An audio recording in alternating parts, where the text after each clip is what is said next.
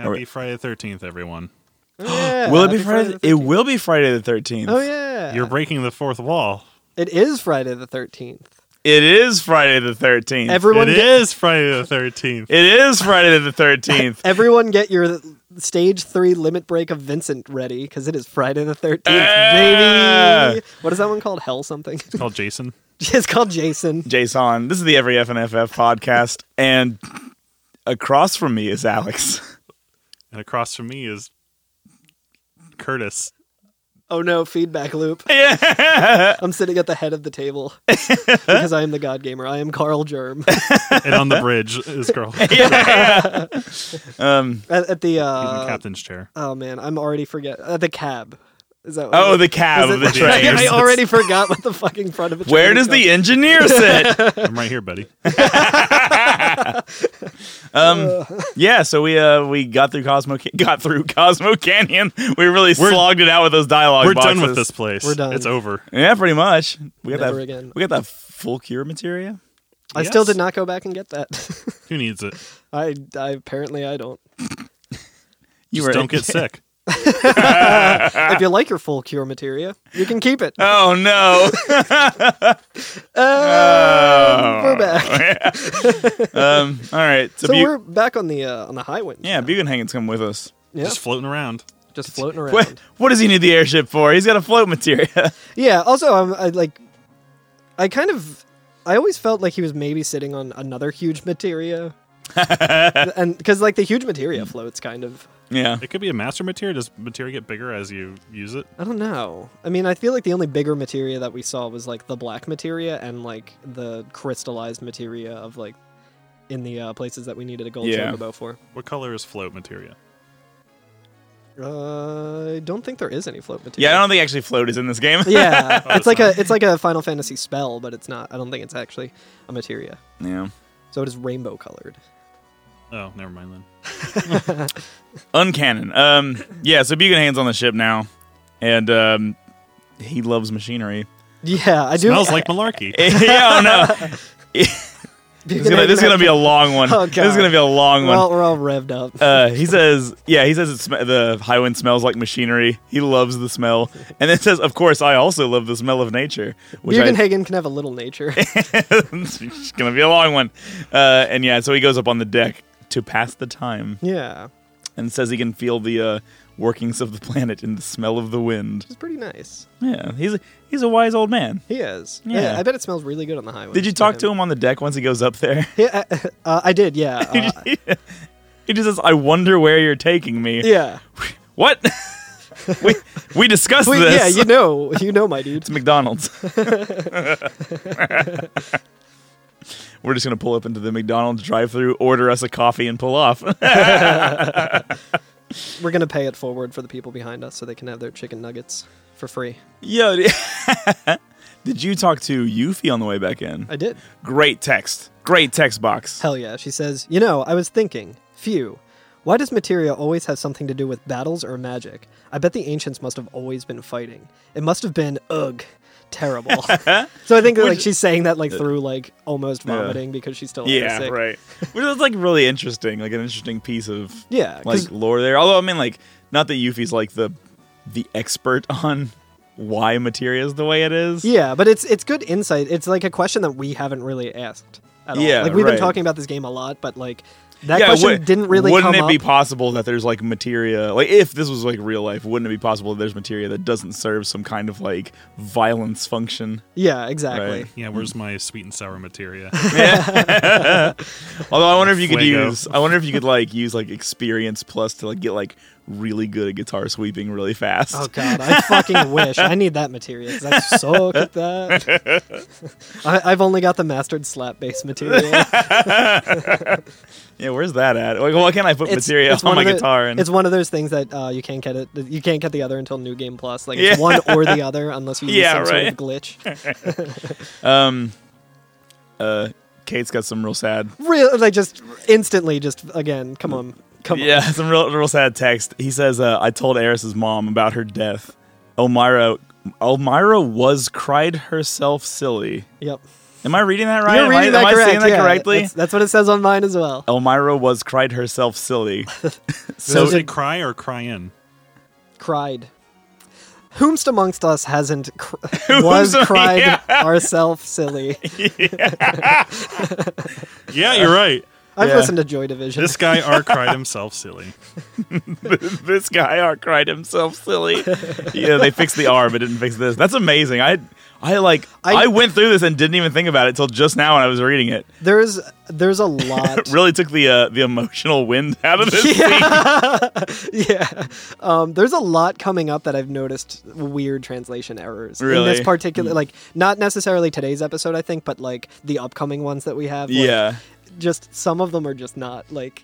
I feel like towards the end of the game, they're like, all right, we got to focus all our efforts on Xenogears. I bet that they got, like, either crunch timed or whatever, because, like, the translations get wonky in here. Yep. Yeah. Yep. This is also making me think, because Ketshi said they went to Aerith's mom, right? Yeah. Yeah. Do you think it was actually as Ketshi or as whoever?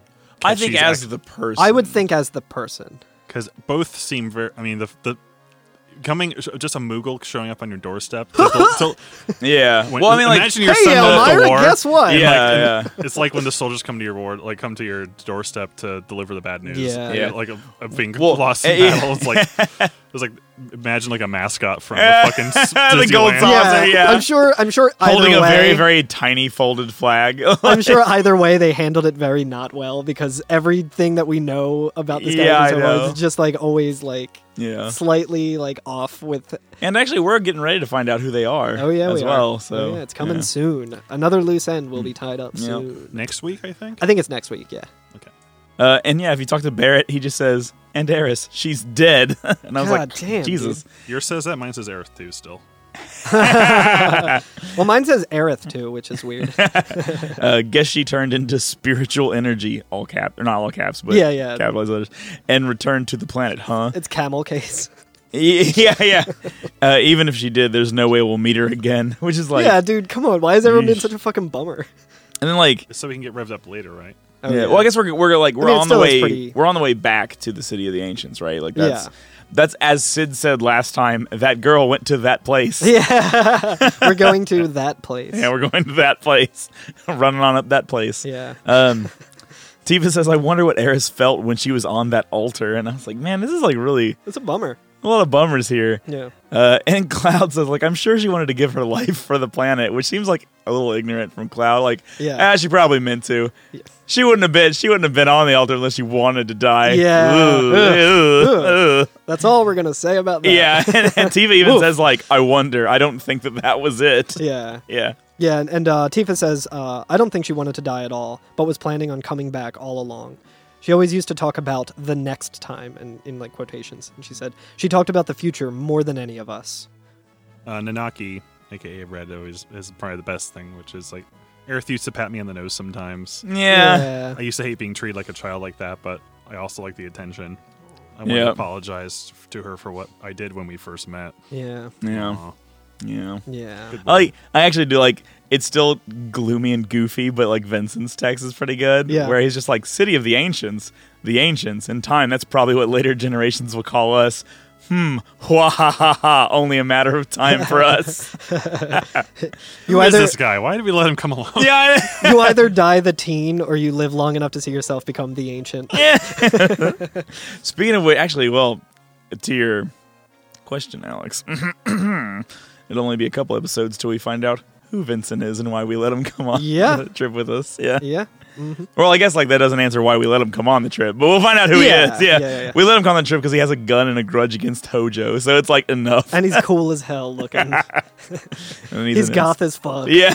I think Sid just says, I wanted to give her a ride in the high wind. Yeah, he Yeah. says, Aerith, I wanted to give her a ride in the high wind, which is very sweet because if like we remember back, there was that whole conversation between Aerith and Cloud where she was like, "Oh, will you take me on a ride on that like someday?" And, Yeah. like I think you had the Yeah. option to say like, "Oh yeah, absolutely," or like Yeah. say that you weren't going to. Yeah. If you were a monster. Yeah.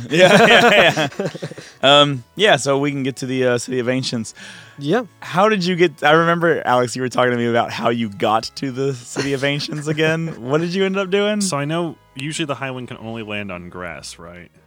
Yeah, like Yes. not in forests, not like around Midgar or like on mountain paths where it's like rocky terrain. Even if it's like, it just has to be kind of on the grass. So Yes. obviously, I just parked in front of Bone, Bone Village. Village. Oh, yeah. And Yeah. just went through Bone Village, went through the Sleepy Forest, went all the way up to the City of the Ancients. Yeah, And you can park right next to it. you can literally park right next to it. Yeah, In it's- in that middle section. in the crevasse. God Yeah. damn it! I'll show you a screenshot. I did want to point out though before I move on that the learner pilot is level 11 now. Yes. So I can't remember where we left off with him, but he just says, "Okay, then let's go." And Yep. so, Yeah. let's go.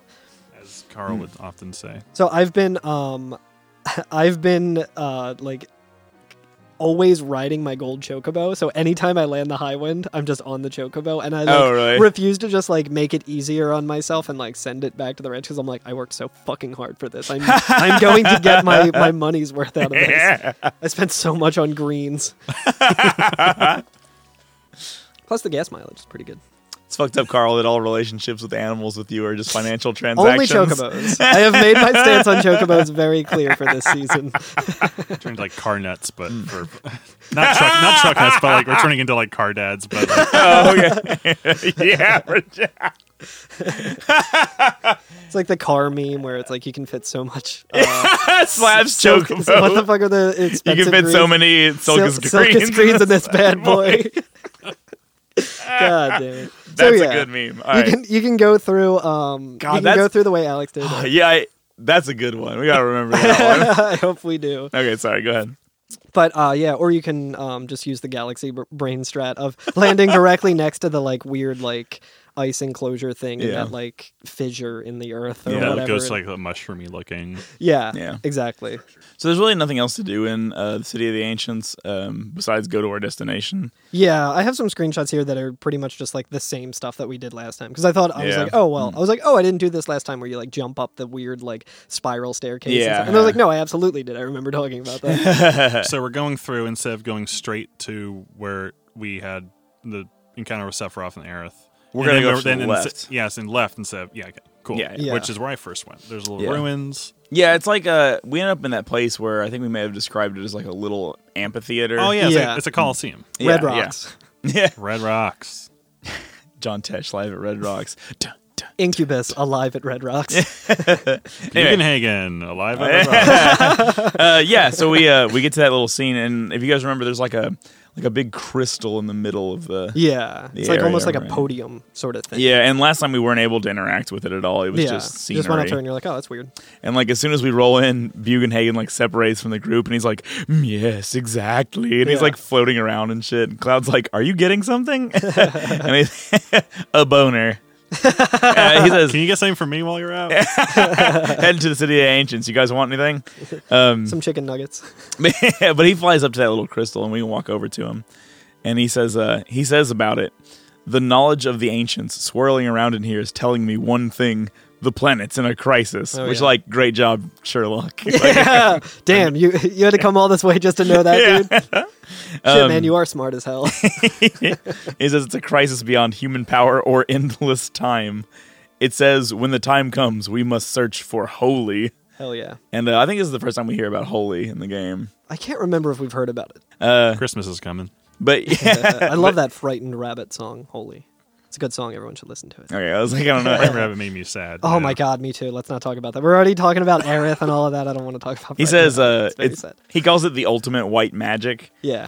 Magic that might stand against meteor, perhaps our last hope to save the planet from meteor. Yeah. If a soul seeking holy reaches the planet, it will appear. Ho, ho, ho. Yeah. And then he says, meteor, weapon, everything will disappear. Perhaps even ourselves. Ooh. Which, like, ooh. Classic. Even us. Yeah, I know. yeah. Which I love, like, you know, we've talked about it before. Like, this game is very, like, apocalyptic at this point. Everybody's, like, coming to terms with just, like, oh, well, the world's ending. We're all going to die. And, like, Bugenhagen's like, no, there's a way to save the planet, but it'll probably kill us all, too. Yeah.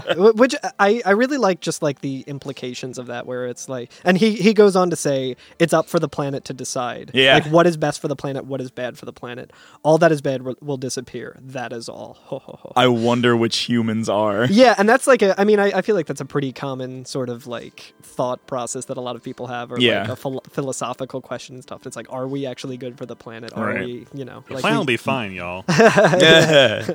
Mother Earth can take one more for the team.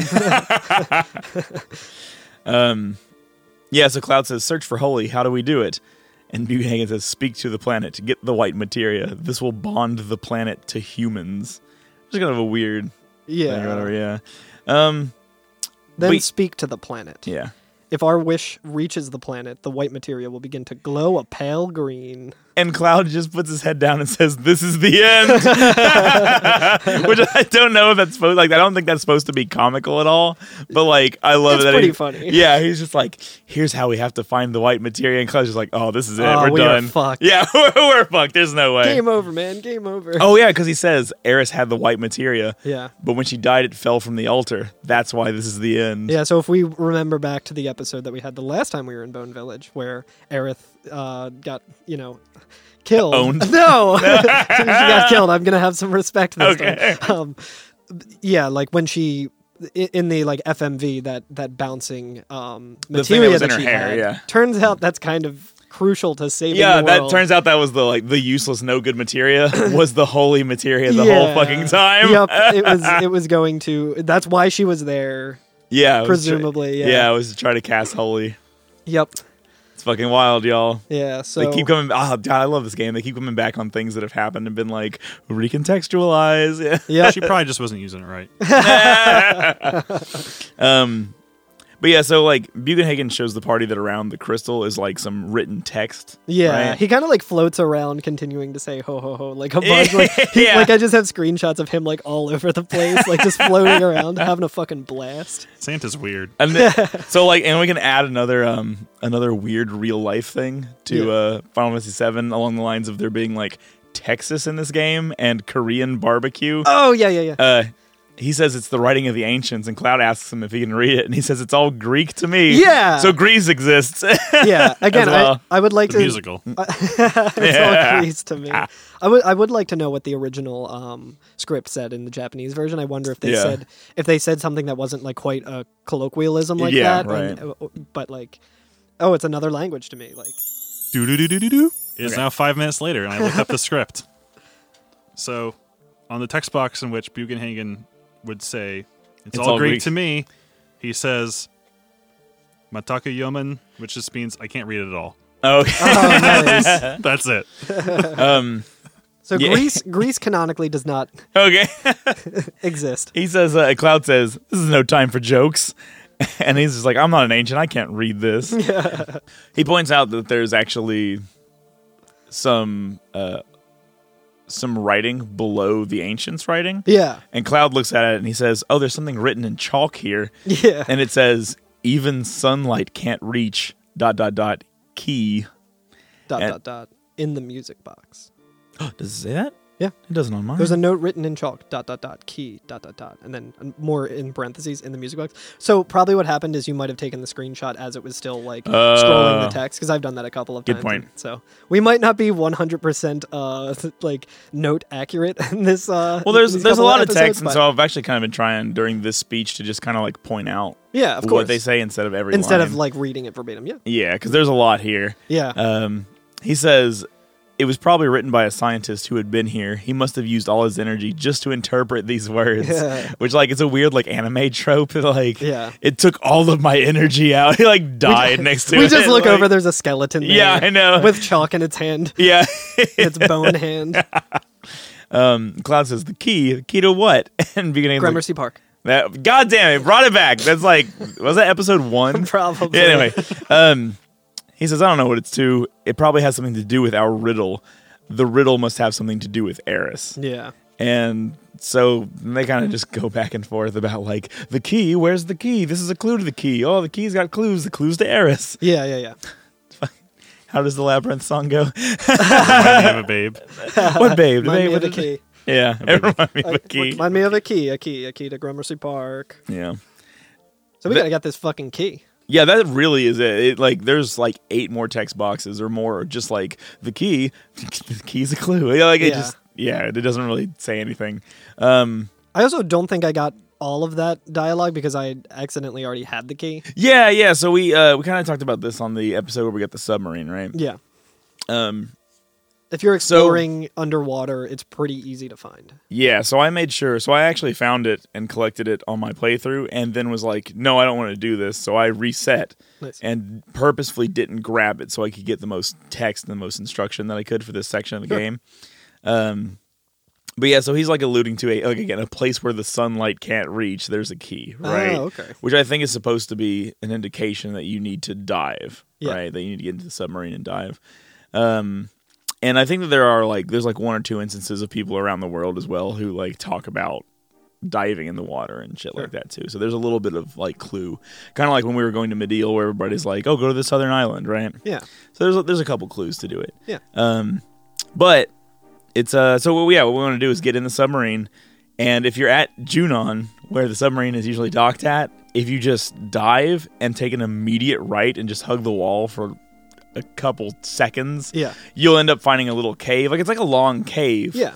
But at the end of it, there's just this big, like, it looks like a piece of like bone or coral or something. Yeah. Which makes sense again because like the city of the ancients, everything's aquatic. Very aquatic. Yeah. So it looks like a growing piece of coral. Yeah. That you just pull out of the fucking ground, I guess. It looks like an old TV antenna. Yeah, it kind of does. That reminds me. Now, I guess maybe like the timing's weird, but the cannon is no longer on Junon on the overworld map. Yeah. Okay. Now it's gone. Mm-hmm. So maybe it was just like a weird timing thing that like it doesn't like actually remove it until after we see the scene where Cloud's like, oh, the cannon's not here anymore. Yeah. So maybe like that's like a trigger for it or something. Yeah, or maybe like as we were going in, that's when they moved it and somehow missed it. Yeah. Or maybe I fucked up my save with Black Chocobo too much. when we were in that elevator that you can't put on 3 times speed, that's when they did that's it. when they did it. That's why it took so long. But yeah, you can get the key to Ancients. I also like that I had Sid and Yuffie in the party while we were diving and everything. And the Shinra soldiers and everybody are still in the submarine. Hell yeah. They're Unless you murdered them. Unless you murdered them. You monster. Yeah. But what I love is that like Yuffie is like jogging in place and visibly sick like this whole time. Like and she doesn't say anything. There's no text with it. But I just love that they added that flavor in there that if you bring Yuffie, she's clearly like freaking out being in like a closed space like that. That's really good. I love that. That's so good. So these guys just live there now, right? I guess they man. do, yeah. All right. Maybe they get shore leave in Junon. They're like, you can imagine like the submarine is docked and they're like, can we leave? Are we allowed to leave? Don't leave. If Cloud finds out, he'll come back and kill us all. Don't worry. If Cloud doesn't show up in the next 15 minutes, we're legally allowed to leave.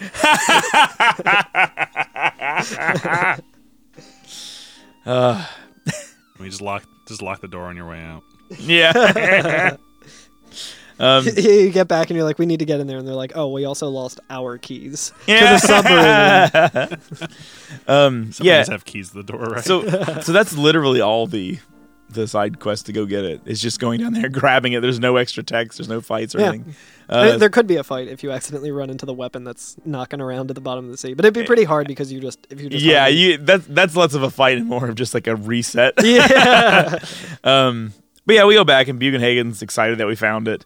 And says that there's a music box in the area, and he's like, we'll go put the key in there. I'll go use the key. You wait here. Yeah. And like the music box is just like a cylinder. I'm wondering if my text was different because I had the key. And you didn't. Maybe. Oh. Because it's that probably makes sense. Yeah. So basically, like, there's a little like apparatus in between these two little cylinders that have like little crystalline spines popping up around them, right? Yeah. And that like piece of coral or that like TV antenna is kind of a good way to like describe it. He places it in between the podium and it starts to spin and it's like a music box. Like those little crystalline spines are like tines on a music box. And as it turns, like as the key turns into position, it like picks and plucks those tines to make like a little tune. Yeah. So it's like kind of neat the way that like they try to make the ancients very like mystical. Like they're clearly capable of like using like types of machinery and things. Right. But just like it's very like natural-ish, you know what I mean? So I think it's good characterization of the ancients. And I think this key also kind of looks a lot like the weird stair like ladder thing that we had to go up on the other side of the city of the ancients where it looks like it was just plucked out like the if there was a skeleton to a conch shell, this is kind of what it would look like. Yeah. And what it does is it causes. So we actually like the camera tilts upwards and we can see what's above us, and like this Colosseum is kind of like in a little canyon, I guess. Does that make sense? Yeah. Like in a little canyon is where this Colosseum is kind of built into the sides of it. Yeah. Right. It's open air. Yeah, right. And I guess like up there's a river or something, because what the music box does is it diverts water to just flow over the edge of the canyon and then fall around that crystal in the middle. Yeah. Right. Is it water, though? Because this kind of similar thing happens when we gave Sephiroth the black materia. There was like just water just falling. Yeah. I remember that. Is it actually water, or is it just wet magic? What is water, really, but wet magic? Yeah. And it's also, like, it's weird because unless like the river is in like the sleeping forest or something, like we don't see a river in the overworld. Yeah. And, like, we know that we're in that like little canyon place, right, like, on the world map. So it's just coming from somewhere. But yeah, we can chalk it up to just being magic. Yeah, right. Just like materia, we're like don't like suspension of disbelief. I mean, there's like, water in the City of Ancients, like in front of the house, where we went to find Sephiroth and Aerith, right? Yeah. So like, there's some kind of liquid in the area. It just starts raining. It's come. So it, like the water is like completely coming down on top of that crystal now, right? Yeah. And it's kind of like creating like a curtain of sorts around it. Does that make sense? Like a waterfall all the way around it. And we talked to Bugenhagen, and he says, "Now go inside. Hope may be inside, or ... Nope. or nah. Nope.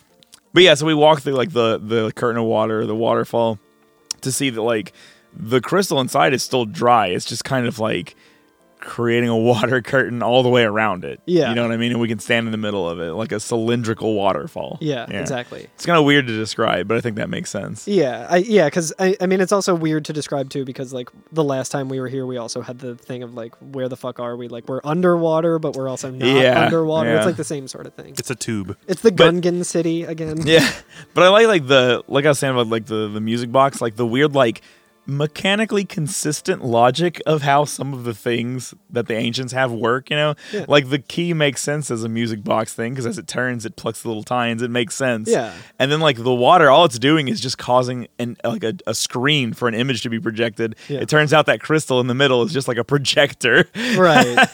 And like, and the actual screen is projecting onto is the water around it. So it's kind of neat. I like that it's like mechanically sound in a sense, you know what I mean? Yeah, it makes a sense of like ancient technology, ancient magic technology. I also like what the camera does here, where it kind of like zooms past everyone. And like goes over the shoulder. Like it's still the field models and all of that, but it kind of just shows you that projection that we're now seeing. Yeah, and on the water is projected the scene where Aerith dies, right? But you don't see like. You don't see the violence. You don't see the violence. It's after that. It shows us the materia bouncing and landing in the water, and then settling at the bottom of the lake bed. Yeah. Right. Like when it actually happened, and the materia bounced off and fell off. Right. Yeah. So it shows us that it fell into the bottom of the lake bed and then started to turn that pale green, which Bugenhagen told us earlier that like, when holy is used, it turns pale green. Exactly. So that kind of becomes the mystery here, is like, she used it. Why is why did it working? Meteor still happen? Yeah. So Cloud says, Eris has already prayed for holy. After I gave black materia to Sephiroth, Eris's words came into my dreams.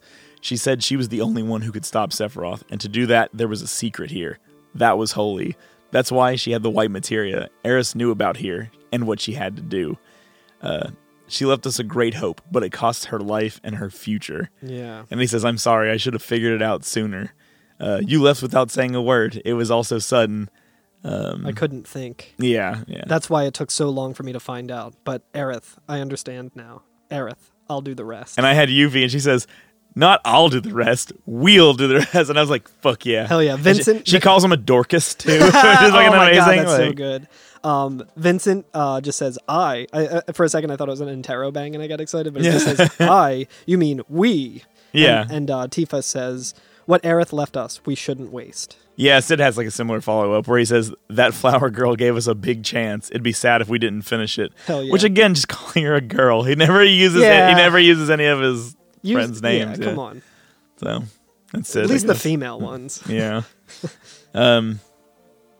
So, like I said, there's a lot of text. So they the gist of it is they talk about like, oh, it's glowing green. Why is it not working? Like, why hasn't Holy been cast? And Bugenhagen says, well, something's getting in its way. Yeah, and everybody pretty quickly realizes, Cloud just says, ...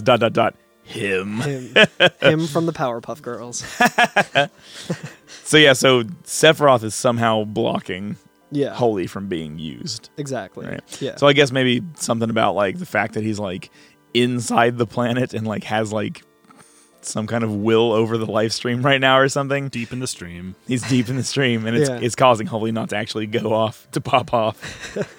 Yeah. I mean, and it's also just kind of like a lot of people have talked about the will of Sephiroth and how strong it is and everything. Yeah. So it's like something like we need to like do something about that. Also, I was thinking about it like the incredibly strong will of Sephiroth and everything. Like, Sephiroth doesn't know that he's also like just 100% wrong about what he thinks too. True, yeah. Where like somebody could be like, "Yo, homie, I got some real bad news for you. So you're adopted. Genova's not your mom. You're not an ancient, and literally have nothing to do with them at all. Yeah, like biologically completely separate from the ancients. Sorry, bud. Yeah." Like, oh man, I took the He's just like, that's what I wanted you to think. I placed that in your mind because I knew you would try to own me. Yeah, but then we're back outside, like in the like amphitheater place, and Kate Sith calls us. Yeah, we got a nice little ringtone going. Yeah. Yeah. Please enjoy the music while your party is reached. And Cloud just says, "What the?" He answers it, and then we see like the transparent text box, and it's Ketchi, and they say, "Whisper, whisper," and then in like parentheses, "Sorry, I was a little surprised." And Cloud says, "What happened?" And then he says, "You remember when the Junon cannon disappeared? Actually, Rufus moved it." Yeah, he says, "Moved it? That big thing? Where and why?" And then Ket says, Rufus wants to destroy Sephiroth with it. That cannon operates on huge materia, but the huge materia has already been used in the rocket plan. I was going to say, but no. So, since the cannon's useless right now, he decided to move it to a place where where Mako is gathered. And Cloud's like, "Oh, where is that? Where is that?" And then we get the fucking most bitchin' FMV in the fucking game. Yeah. It's amazing. It's real cool. And it's cool because, like, so the FMV opens and it just shows meteor in the sky, right? And the sky is now like a nasty vomit green. It's even more oppressive and gross looking. And then, like, a helicopter just starts. A helicopter flies by, and we see that, like, the camera like pans down onto Midgar. Yeah. Right? So he's moved the cannon to Midgar. Mm-hmm. And like, God, it looks so cool.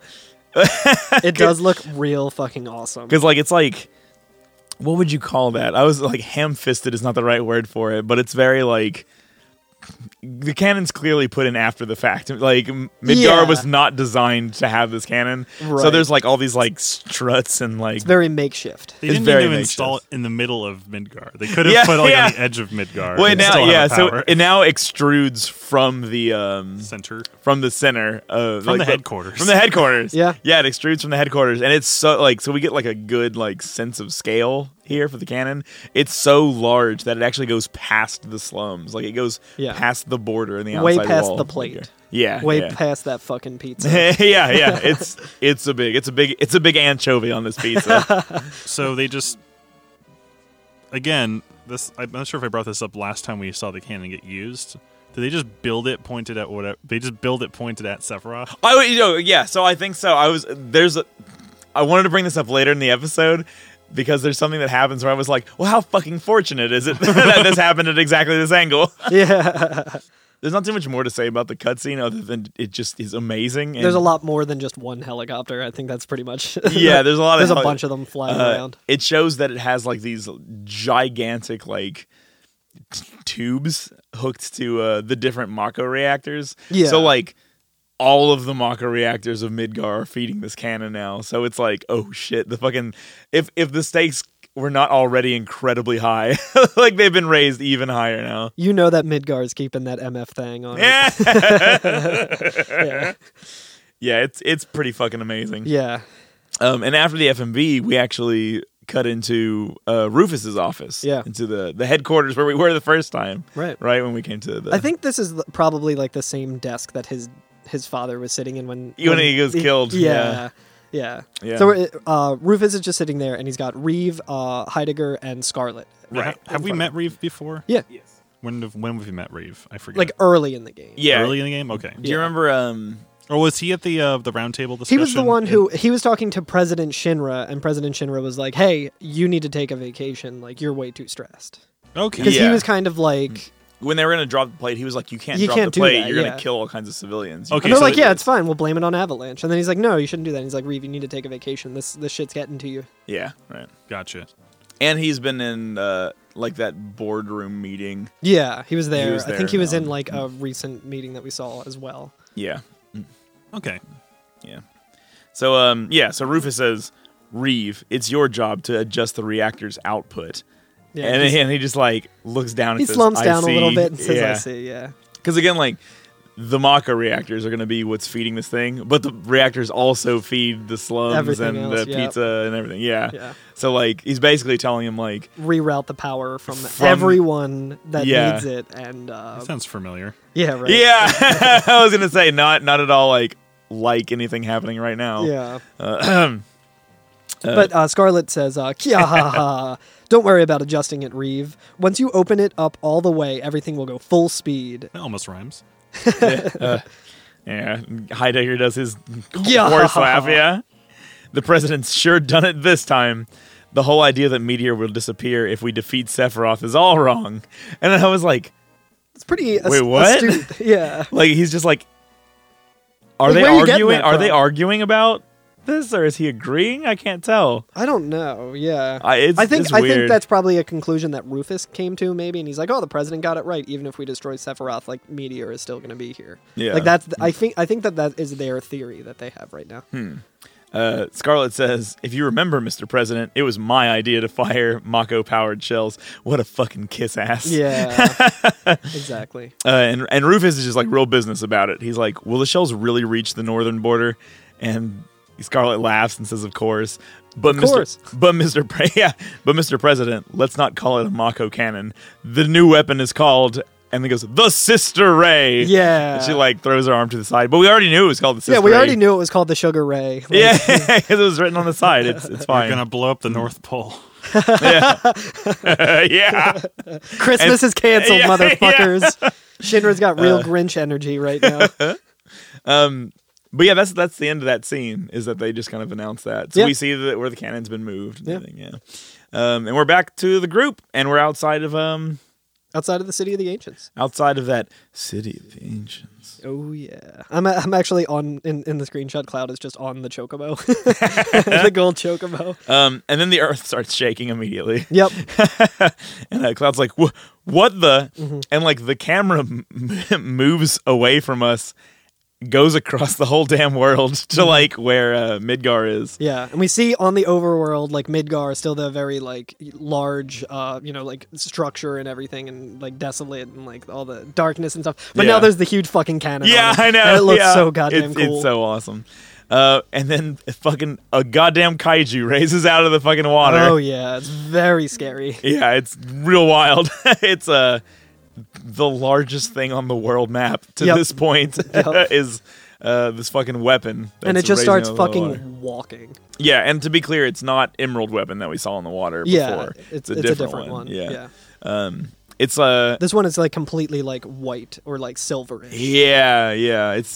It looks like it's like made of stone or something. Yeah, like that. it looks like an Ultraman kaiju. I feel like Yeah. if people are familiar. It with also that. has a cape yeah, and it's got like big ass shoulder pads. and like Clearly a jock.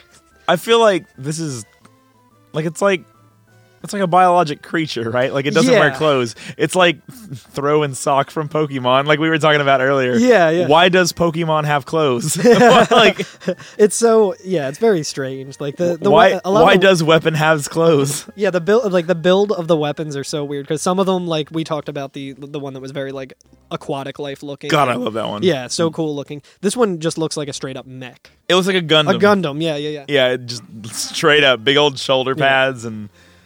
Yeah, it even has it looks like a power core in its chest. You know? Yeah. But it's gray. Yeah, and it's walking. And it's also like I don't know when I kind of got the sense it almost is wearing like a helmet too. Yeah, it could like be. when we see it a little. Yeah, bit it's just got armor out. on. I feel like most of the weapons so far have had like a helmet of some sort, right? Well, I mean, like I could see like. In the same way that you could say, like, a crustacean has armor, you know what I mean? Like, that's kind of how the other ones reminded me of that, I guess. Weapons are just hermit crabs. Ultimate Weapon, kind of like a hermit crab. Hell yeah. Because it has all his legs and everything. Do you guys see that post going around about hermit crabs?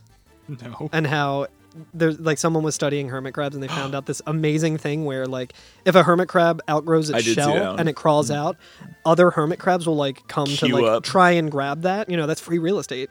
And if they go in and it doesn't fit very well, they like go out and just stand around for 12 hours waiting for other hermit crabs to come. And then the hermit crabs all line up in like size order to see like who will get that shell that was left. Yeah. They'll take that shell and then everyone like down the road will just like switch to their next shell. Yeah. Like in size order. Like that's fucking awesome. So that's basically what the weapons do. I know one of the that's my headcanon. One of the top comments on that Twitter post was, I had 2 hermit crabs, one cut the other one in half. And I was like, yes. There's 2 kind of people in this world. It's free real estate. He's got these, what do you call that part in your armor with the shoulders? The shoulder pads. Pauldrons. The pauldrons look like they're giant, like jaws almost. They do, yeah. What is a pauldron? I've never heard of that. It's where you keep your pod. Pee is stored in the pauldron. It's a cauldron for your pod. Yes. Pod cauldron. That's if we had multiple podcasts and we had like one company that like put them all out, it'd be Pod Cauldron. Oh, okay, I see. Yeah, pauldron is you know how like at funerals there's pallbearers who like carry the casket. If they're carrying an urn, they're called the pauldron. Pauldron. Time for the urn. It's time for the urn. All right. Anyway, Yuffie's got one pauldron. Yes. Yeah. Okay. Yeah. Yes. I think Cloud does too. He does. Yeah. Yep. He's got like a weird sea mine looking one. Yeah. Yeah. Oh yeah, Minesweeper. Yeah. So we're on the high wind. Yeah. In the like control room. Are we? Yes. Yeah. Okay. It just kind of kicks us back there, which is pretty funny, and I'll talk about when we get through this as well. Yeah. And Sid says, "What's wrong?" And I think one of the technicians says, "It's a strange signal." Yeah, and there's like flashing red lights as well. Yeah. Yeah. And I like that one of the technicians says, "It's coming from this person," and then a question mark in parentheses. It's that guy. It's that guy. But I like the question mark in parentheses. I feel like is a very like modern Twitter thing to do. Like, yeah. It's like Sick. You know what? I wonder how. SIC. Yeah, Sick. I wonder how many like how many modern day like typing parlance or whatever is actually like influenced by JRPGs. Yeah, that's a good and the point. way that like they were translated and stuff. Yeah. You know what I mean? That's why I always type in alternating caps like that. The president Dealing in FFVIII. Dealing the decoy. Young lady. Yeah. Ket says, "Wow, that was a surprise. The controls went crazy. This ain't good." Yeah. I think he's talking about controlling the stuffed animal. Yeah, I think he's saying his controls just went crazy. Yeah, right. It's that power surge or whatever. Yeah. Near, right? He says, "Weapon came out of the sea and is heading straight for Midgar." Out the water. Out the water. Cloud says the new weapon should stop him, right? Yeah, talking about the cannon. Yeah, exactly. He says, "I don't know if it's ready or not." And then Barrett's like, "Hey, what's going to happen to Marlene?" And he says, "Hey, don't you worry. Marlene's in a safe place. She's with Aerith's mama." Don't you worry, none. Yeah. And like the way that Ketchi always speaks, I have to imagine that like whoever is controlling it is like hamming up the voice, being like very cartoony, like "Don't you worry, none," like very Disney Mickey Mouse like sort of thing. That's why it's like Aerith's mom was real sad when she was dead, like just like she was cried. She was cried herself silly. She was cried herself silly. You know what? I've never God damn it! I've never read that into. I never read that into Kate's voice. But now I feel like I need to play the whole game again. Yeah. Because that makes it so much better. I forget what like... Hire us to direct the new Final Fantasy VII. I can't remember with Advent Children how that's like characterized with like voice acting. Yeah. Or in any of the other appearances that Ketchi has in the series. But we'll get to it. We do get a fucking great interaction right here, though. Oh, yeah. An interaction that I love. Yeah. And like, I think that like... Yeah, so after Kate says like, oh, she's safe... He kind of like does a little fidget and turns around. Yeah. And Kate sits like, what was that? What was that scratching just now? I think he's like feeling insulted by like whatever Barrett just did. Yeah. You know? And Barrett says, as long. Oh wait, no. Kate actually, Kate says, as long as Marlene is safe, who cares what else happens, right? And he's kind of like being like snide about it, right? Yeah. Like, oh, as long as your kid's safe, then who fucking cares about what happens to anybody else? That's what you're thinking, right? And then he the stuffed animal walks up to Barrett and says, I've been itching to say this to you for a while now. When you blew up the Sector 1 reactor, how many do you think died? Yeah. And and Barrett's just like ... Yeah. That was for the life of the planet. You got to expect a few casualties. And then Ket is just like, a few? What do you mean a few? Like, what may have been a few to you is everything to those who died. Protect the planet. That sure sounds good. And no one will go against you. So you think you can do whatever you want, right? And then like Barrett continues on and he's just like, I don't want to hear that from no one in Shinra. Yeah, and Kate says, can't do anything about that. And Cloud's just like, stop it, both of you. And like, it was just like really good though. Like I love that. It's a good back and forth because like Ket's got a point. And he's a dude, he's someone in Shinra, so he's been in Midgar the whole time. And he's like, having to, and you got to imagine sees all these casualties. Yeah, you know? you got to imagine too that like a lot of like the people who died in that attack, like Ket probably knew. Yeah, like maybe not like best friends with them or anything, but like workplace acquaintances and shit. Yeah, like, probably. Yeah, and this dude's very like embarrassed, very callous about it. Like, oh, it had to be done. Whatever. Yeah. I like that he waits until this exact moment to be like, you know what, motherfucker, I've held this back for too long. I got some shit I got to say to you. Well, I mean, like it might be because like that the whole thing with Marlene. Yeah, I was gonna say like maybe even about like the apocalyptic atmosphere where everybody's like, you know what, no use holding on to grudges now. Yeah, may as well let them fucking rip. Yeah, exactly. ain't none of us gonna be around much longer.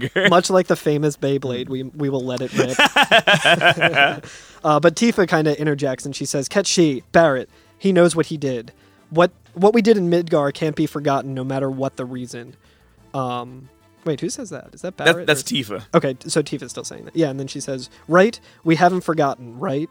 I know you. You can't just quit the company because you're worried about the people in Midgar, right? And then she's like... She looks at Cloud, Cloud. Like, say something. Cloud, And Cloud just says, okay, let's go. We'll beat Weapon ourselves. Which... Fuck yeah. I like how Cloud's just gonna deflect this whole situation. Yeah, I know. Yeah. Hate seeing my friends fight. We're just gonna... You know what I would rather do than have to sit here and listen to this? Is kick the shit out of this towering monstrosity. And like Sid's even like, yo, do you think we can win against that monster? We have a chance of winning, right? Yep. And then Cloud's just like, how would I know? I'd love that so much. He just doesn't want to sit around and listen to them fucking Parents complain. are fighting him and go fight Godzilla. I'm putting my dukes up. Yeah, he says, but that's no reason for us to just let him go. We're going to Midgar and fight Weapon. Come on, let's move. And like Midgar's in like the blue. Yeah, to let us know. Hey, you should go to Midgar. That's where we're going next. And so we have control of the highway. Yeah, and so to get there, we need to fly halfway around the world, and that takes some time. So I think we might have time to swamp shoot in the interim. Yeah, I think so. Sounds good. All right, I think it. I can't remember if in the high wind if my chocobo was there or not. I can't remember if I had to like fly back, get my chocobo, go back in the highway. I think in this instance I would have taken a screenshot of it, but that has happened a couple of times here where like you're controlling the high wind and then you're like, wait, where the fuck's my chocobo? Yeah. Does it show up on your map? I think it does. Yeah. Okay, good. All right. Yeah, let's that's that. Let her rip. We're gonna go and take care of a few things, and we're gonna fight this giant fucking monster. No problem.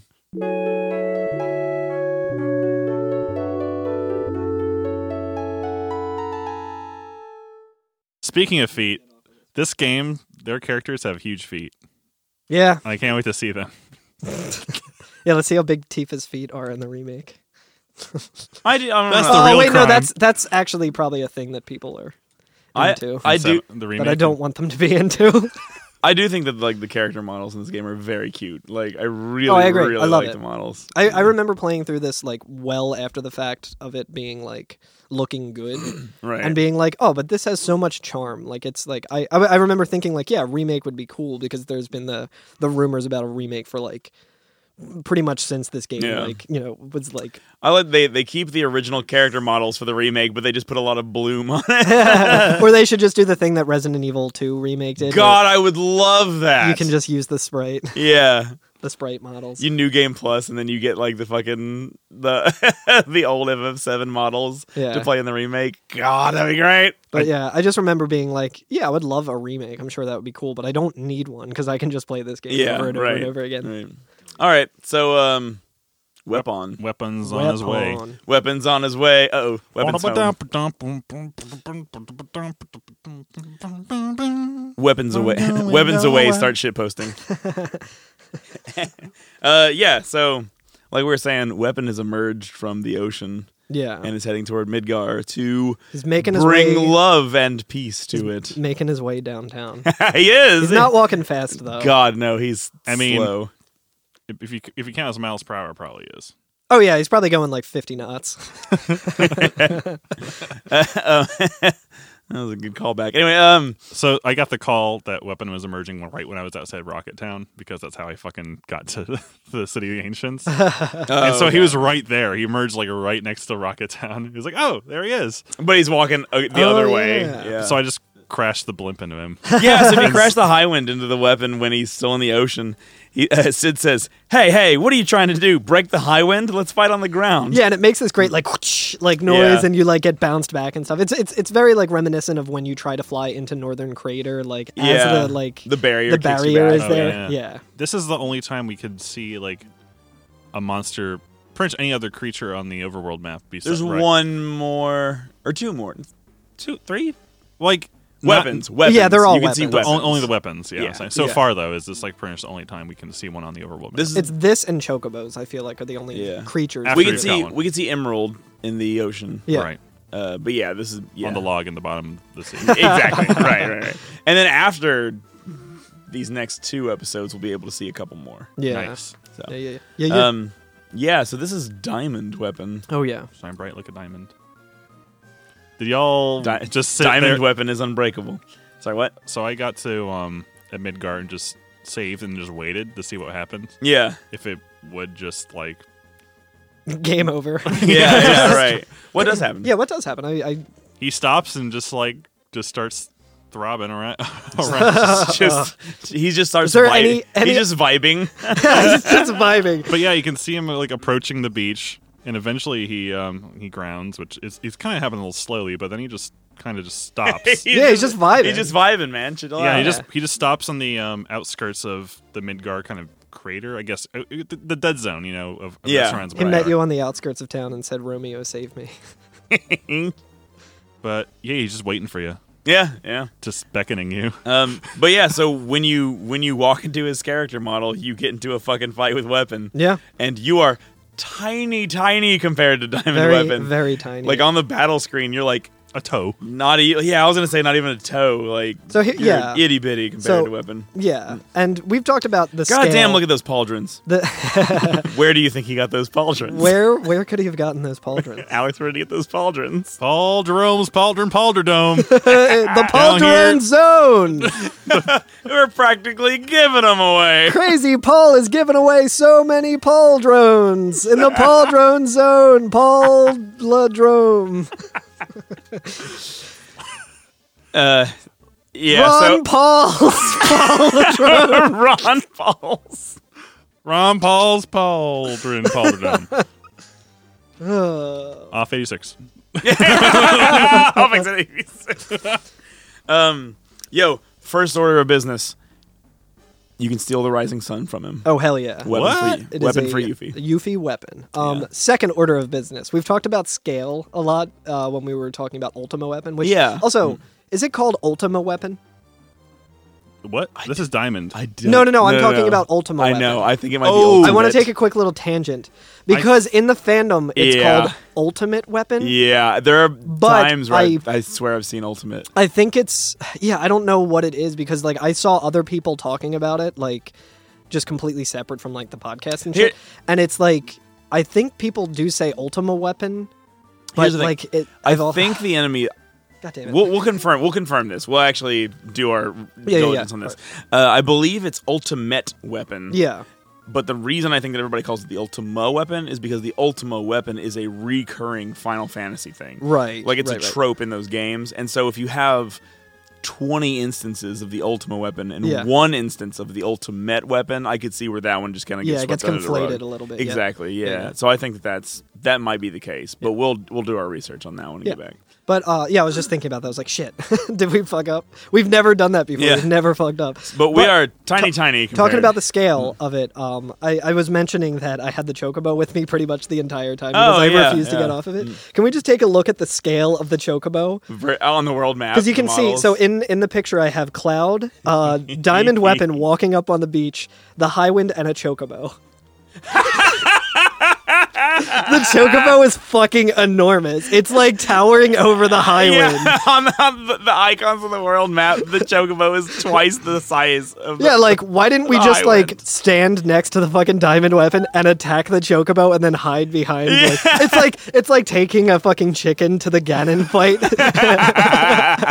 It's like a horrible goose. Yeah. It's like trying to find a goose. Like, you're bigger than a goose, but like you don't want to fuck with a goose. Yeah, right. This Chocobo could take down Diamond Weapon. Absolutely. Hey, we've determined before. We've discussed that the Chocobo has the most HP out of any. Yeah, it can't be killed. It cannot be killed. It's a godless creature. It's a demon long dead with nothing left to lose. It cannot be stopped, and it will not stop until you are dead. I don't know the entire monologue. Patch in the Terminator monologue right here, Alex. It can't be bargained with. It can't be reasoned with.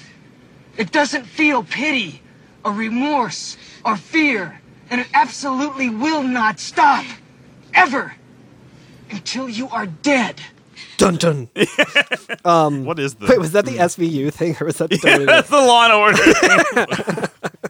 Anyway, so yeah, Diamond Weapon is goddamn enormous in the battle. And you know what I did? I have leveled up Throw recently. Okay. And turned it into Coin. Oh, yeah. So now it's a move called Guild Toss that's in multiple Final Fantasies. Yeah. And instead of throwing an item, like the throw materia would let you, it lets you throw money instead. And I was like, I sold so many all materias. I'll just whip some coins at it. I'll just whip some cash. So I whipped... Dude, I fucking hate pay to win. 500,000 gil. Holy I threw 500,000 gil. And it did 0 damage. Oh, my God.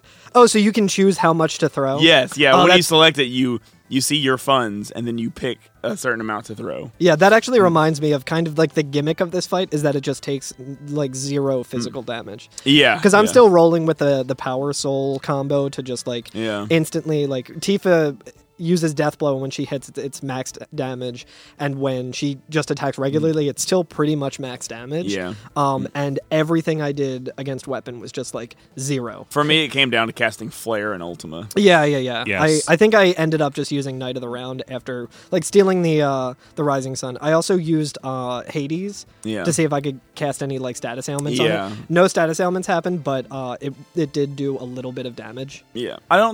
I didn't find Diamond Weapon too difficult. No, he does a good amount of damage when he does attack, though, right? Like he actually can rip you up pretty good, but he's slow enough that you can have time to heal from it.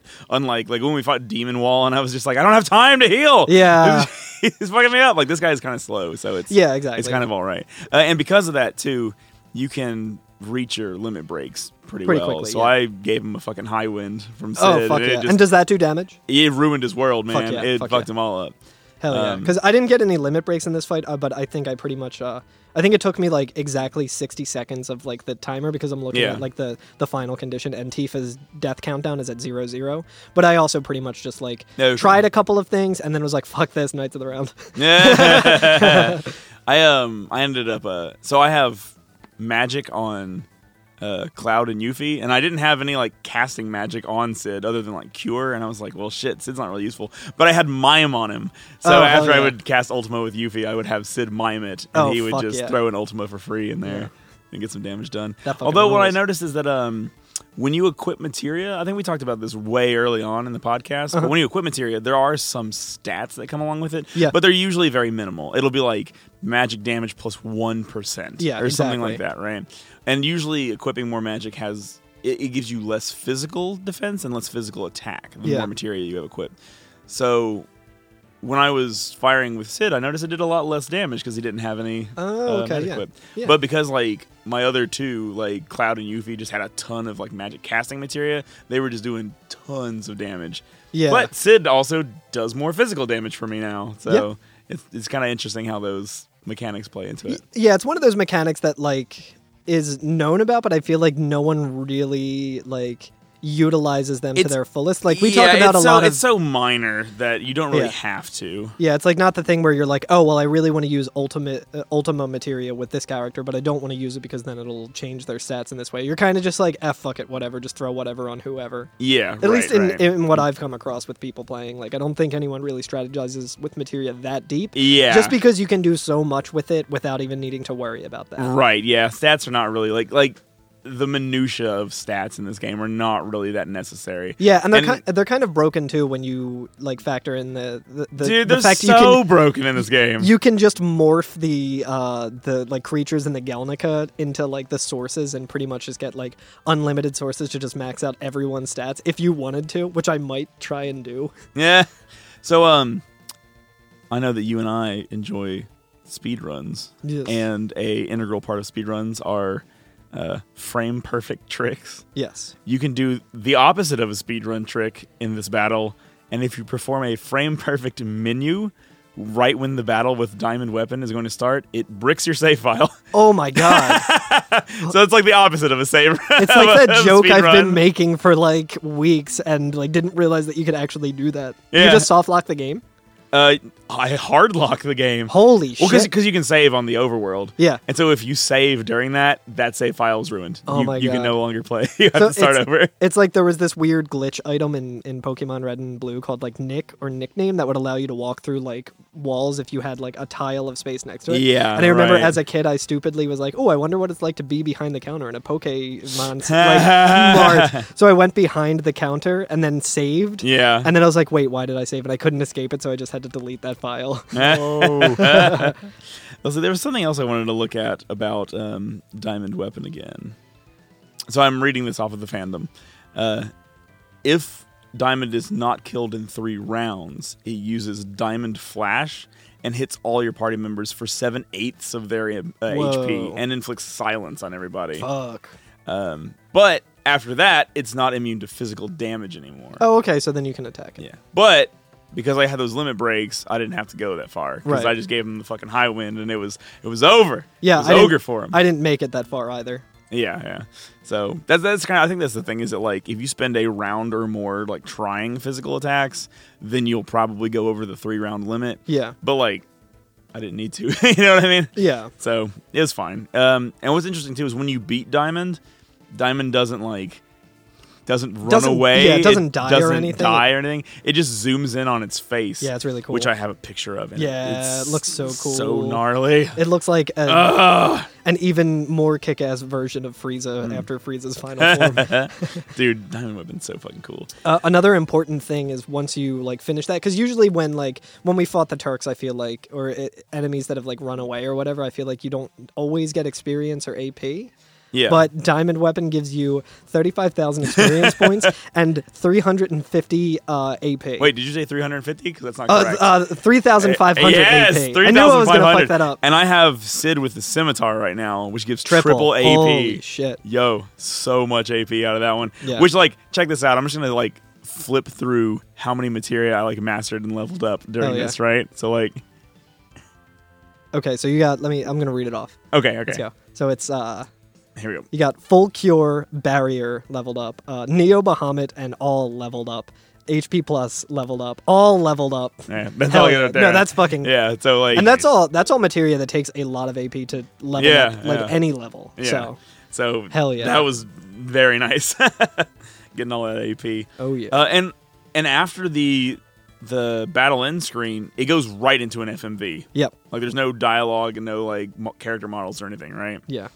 And Diamond is kind of stancing up, I guess. Yeah, JoJo posing. It's like JoJo posing, getting ready to like do some shit, and we see the party on the ground, and we do have our character models. Yeah. And I had Yuffie, and she says, "Huh? It's looking somewhere else. Doesn't it want to fight us?" Yeah, and Vincent says, "Doesn't look like it's after us. Something else." ... Yeah. And Cloud says, "No, it's feeling something. Yeah, it senses murder." Hell yeah.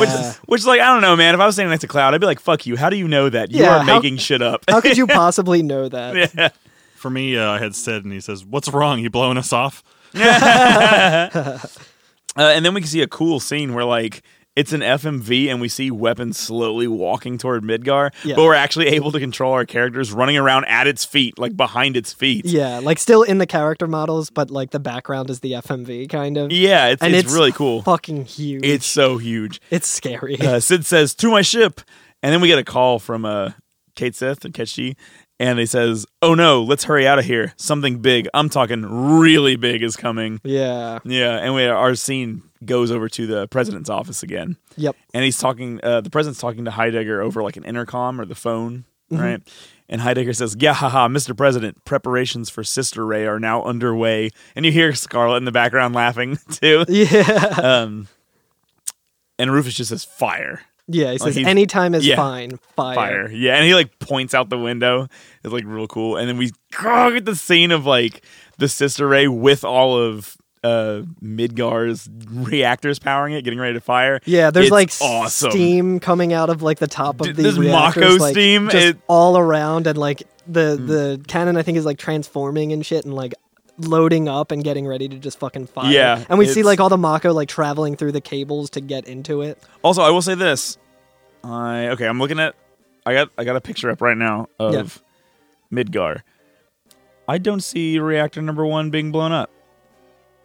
They fixed it. I think this might be a little bit of an inconsistency or something. I'm sure they fixed it. It's been long enough. I mean, that whole plate. Oh, I guess. Although you do see the plate drop though. Yeah, so you do see the blocked plate, and okay, so it looks like maybe that didn't destroy the actual reactor there, or no? Is that coming from the headquarters? We blew up no, Shinra reactor number 1. Yeah. The opening scene of the game. Yeah. Huh. Anyway, so they're it was so powering long ago. somehow from there. Yeah. That was like 6 months ago, guys. Yeah. I know, but yeah, this scene is really awesome though. If like, they can move a whole like cannon over here overnight, they can easily just like plop a new reactor down. Yeah. but oh man, this is so cool because like we said, like the cannon's like held up by like scaffolding and shit, and like these wires like go in between the scaffolding and like feed the cannon from the reactors. It's so fucking cool looking. Yeah. And you can see like bursts of green energy going through those tubes and those wires going to the cannon. And you can see like pistons firing and Yo, stuff. it's so good. It's very like mechanical. Like, it's so awesome. And right before it finally fires, all the energy gets sucked out of the reactors, and there's just a total blackout in Midgar. Yeah. Like, it literally takes all the fucking energy out of Midgar and like blacks it out. It's very like Death Star kind of like loading up, Yeah. booting up kind of thing. Oh yeah. Yeah. And it's super cool too when it's like charging up. There's like a swirl of like just like almost like an aurora borealis at this time of day. Yeah. Etc.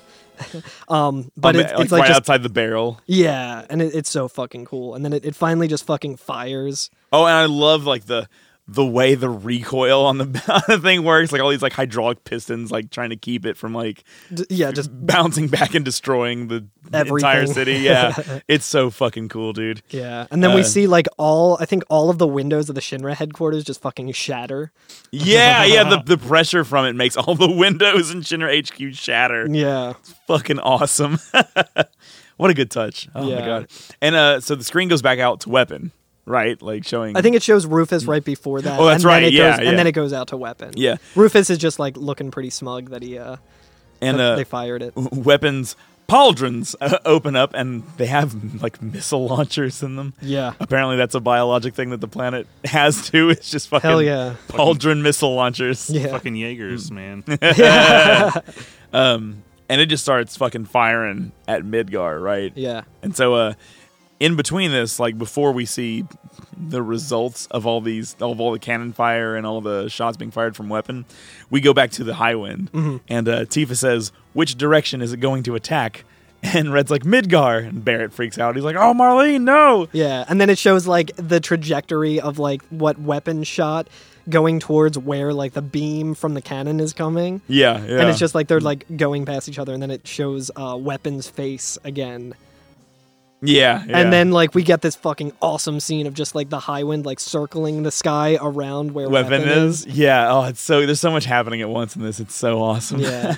And then we get ready to pour one out for our buddy. Pour one out for Diamond Weapon. Yeah, it just gets fucking shot right through the like center of it. Like it gets officially owned. Yeah, and it's like, and that's, I think there was also like a glowing like red like section there that's like very, I thought that was like its fucking organs. Yeah, like it's very much like, it seems like boss weak point. I don't think you could target it during the fight, but it just the thing on his chest. Yeah. It just gets hit like right through that. Yeah, and the cannon blast goes through Weapon. Like it doesn't even like the energy doesn't even register the weapons there. It continues onward. Yeah, like it doesn't even like blow up or anything. It's just fucking straight through him, just completely impales him. And Weapon like gets thrown backward too and like falls over. So like Diamond Weapon is done. Yep. R.I.P. to a real one. Yeah, and we hardly knew you. Yeah, and it's cool too because like there's like this one shot of it like falling backwards, and you can actually see like inside of it. Yeah, like, that's what I mean. It's real grisly. Yeah. It's fucking wild, dude. Barrett says, damn. And Red's like, oh, it went right through Weapon. And then Cloud notices that the blast is still going and heading toward the north. And he says, I see, they're after Sephiroth, the crater on the northern boundary. Yep. And we see the continuation of the cannon blast, and it hits that protective dome around the northern crater that Sephiroth's created so we can't get in. Yeah. And just diffuses it. Yeah. It like smashes into it and gets rid of it.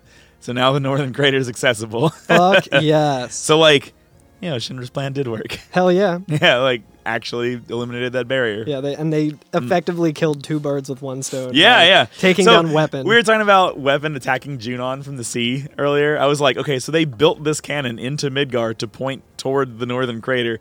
How fucking lucky is it that Weapon attacked perfectly from that direction? Yeah.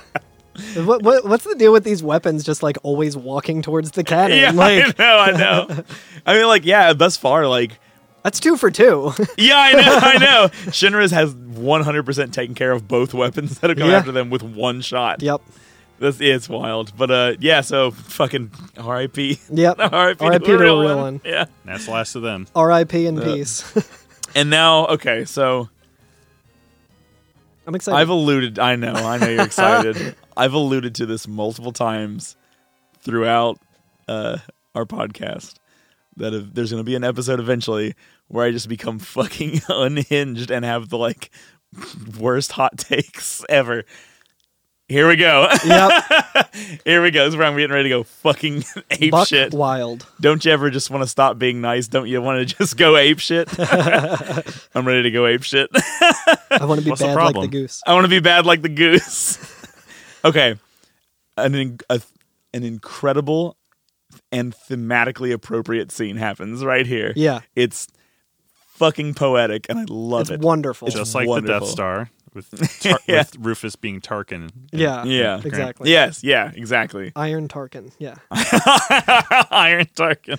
But we're back in Rufus's office, and he's still standing there, and there's like someone who's like operator. I like the operator too is in parentheses and like lowercase. So it's like I guess it's coming over a loudspeaker, and it just says, "Sir, sir, weapon's been defeated. The barrier has disappeared." Yeah, and like Rufus is like kind of chilled out by that. He's like, "Fuck yeah." He like walks in his face in the camera now, and he's facing the camera. Flicks his hair back. Yeah, he does. He looks like he's like, I did it. And like, this is actually a pretty badass scene. Rufus got some shit done. Yeah. Killed another weapon. Made it so that we can access Sephiroth. Like, thus far, it seems like the planet's best chance of like salvation is Rufus. At this point. Like he's not a fail son after all. I mean, depending on how you look at the planet's salvation, because like Weapon's technically trying to save the planet. No, I know. Yeah, but like, you know what I mean. I know exactly what you mean. Yeah. So yeah, Rufus is on. He's on top of the world, man. He's having a good day. Nothing could bring him down at this point.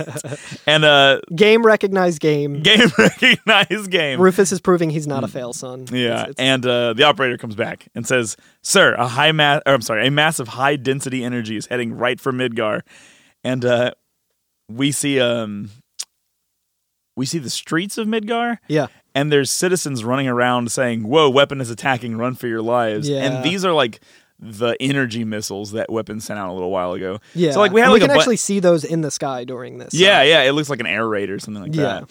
And it like I said earlier, like there's a lot happening at once in this scene because we're kind of cutting back from the cannon blast to the people in the high wind and all that. So I kind of get the impression that this is all happening at the same time. It's just we can only see one thing at a time, so we have to do it in chronological order. You know what I mean? Yeah. And we get a fucking FMV, man. Yeah.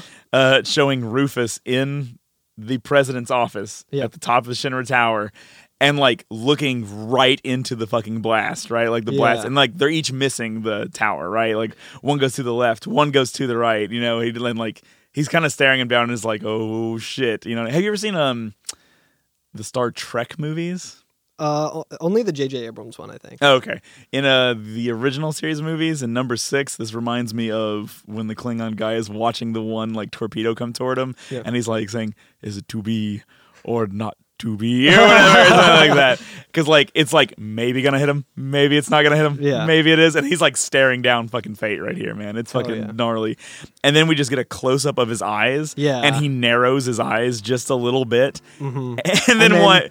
Boom! Fucking one hits right in the fucking office, blows up Shinra Tower. Yeah, there's smokes his ass. Yeah, and like I have a screenshot here of just like an explosion going off, and like Rufus like right by it, and like just like he like cringes. Yeah, and he just gets fucking owned. How fucking thematically appropriate and amazing is that? It's that so like fucking good. At his moment of like highest, you know, like I've done it.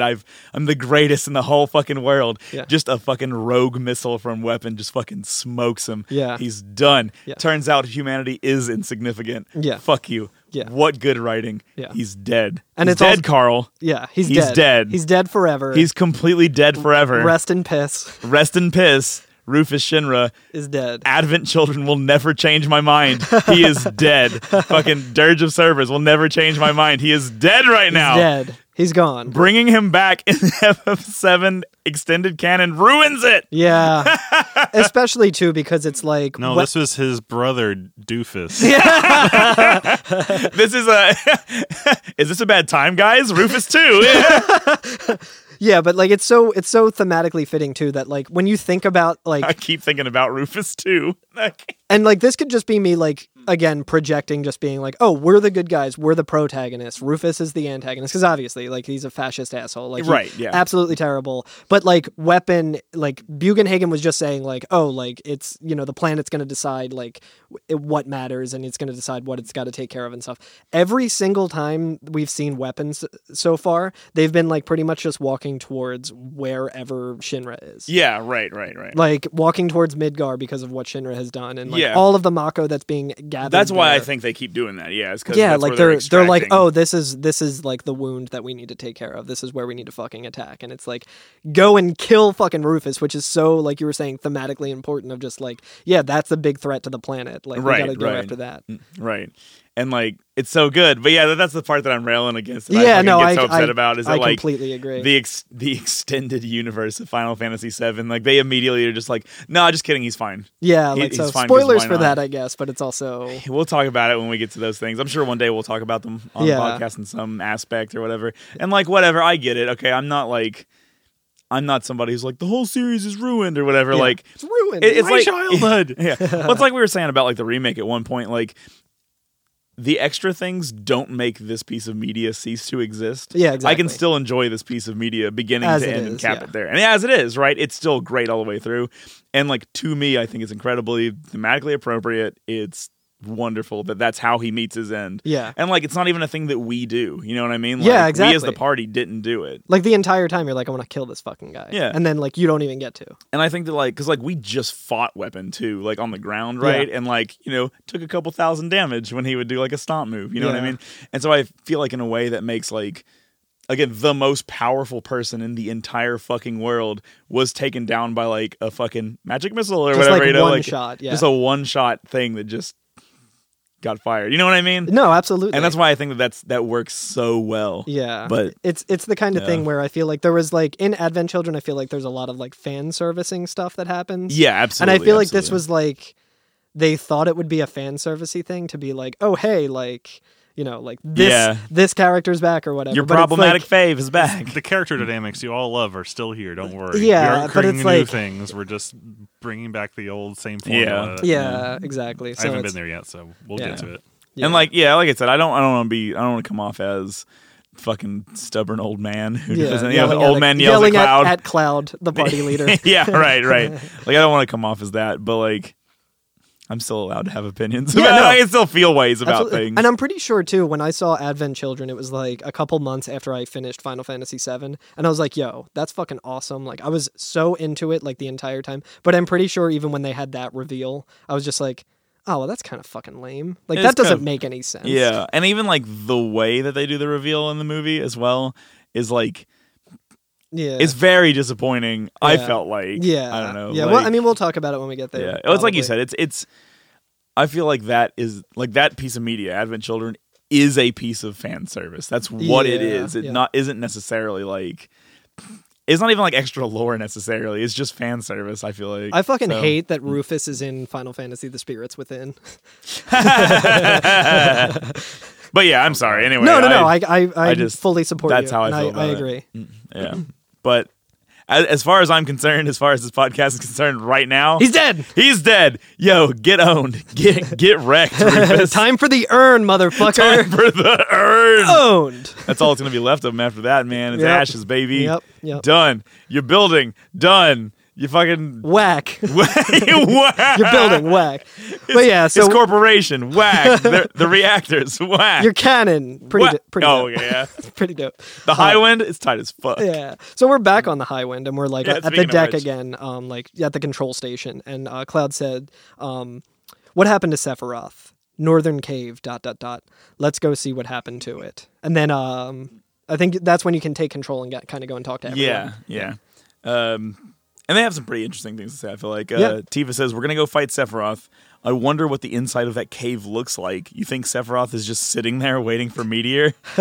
Like, you know. Sephiroth's just sitting there waiting for Meteor the way Millhouse is in the tent when his parents are having sex. Yeah. Just bobbing his head back and forth. It's another good meme for this Twitter. Ketchy says, wonder what Sephiroth's up to. And like, that's it. Yeah. Sure is boring around here. I like Barrett says, when Avalanche was starting out, we used to put up flyers everywhere. And now we're up against Sephiroth. How about that? That's really cool. Is feel that like- how you actually recruited for Avalanche? Dude, I believe it. Because, like, you remember in Yeah, we actually saw one of the flyers. And there were, we saw flyers. We saw graffiti. Yeah. On like a billboard. It seems like they were like real low budget, real goofy about it. They were like, I mean, man. aside from like killing innocent people in their Yeah. sleep, but like, you know, This time last year, we were playing in basement shows. Like, now we're headlining. now we're at Vans Warp Tour. Traveling the world, Yeah. blowing up extinct monsters. And then I don't remember if we've gotten this information yet, but Vincent's Oh my god, dialogue. yeah. Did we go Did to- we get this information? No, this is the first drop of that. Okay. So Vincent says, kill Sephiroth, killing the son of my beloved woman. Mm-hmm. Am I on the verge of committing another sin, or am I atoning as best I can for only standing by? Damn! Yo, what? What the fuck? What? Damn, Vincent's been in love with Genova all along. The people who saw John Carpenter's The Thing and got real horny for it. Yeah, I don't think we'll. And we'll go into that a little more Interesting. because that's a really cool plot. Yeah, it is a thing very that we cool haven't one. we haven't gotten to yet. Thus far, we've had her name before, right? When we got Vincent. There's only yeah, so many. I- There's only so many names left in the barrel. Yeah, I Yeah. know. I think Things we are got the starting to name. fall We into did place. get the name, yeah. Lucretia. Lucretia, yeah, Yeah. because I remember like pronouncing it really weird and being like, I never thought I've never had to Yeah. pronounce that out loud. I feel Yeah. like So we know who that's Sephiroth's birth mother, yeah, according to Vincent, yeah, but we don't know his birth father. right. Yeah. When will we find that? What a mystery! What a mystery. Mystery. There's Donald Duck. It's a mystery. I like as always. Yuffie's text gold. Oh yeah. She says, "What's the pilot like? Tell him Yuffie says if he pilots the plane smoothly, I'll give him my autograph." Yeah, which is weird because it's like, oh wait, no, she's talking about the level 14 or whatever pilot, right? Yeah. Because I was thinking, Wait, I was did like, we miss? No, okay. Sorry.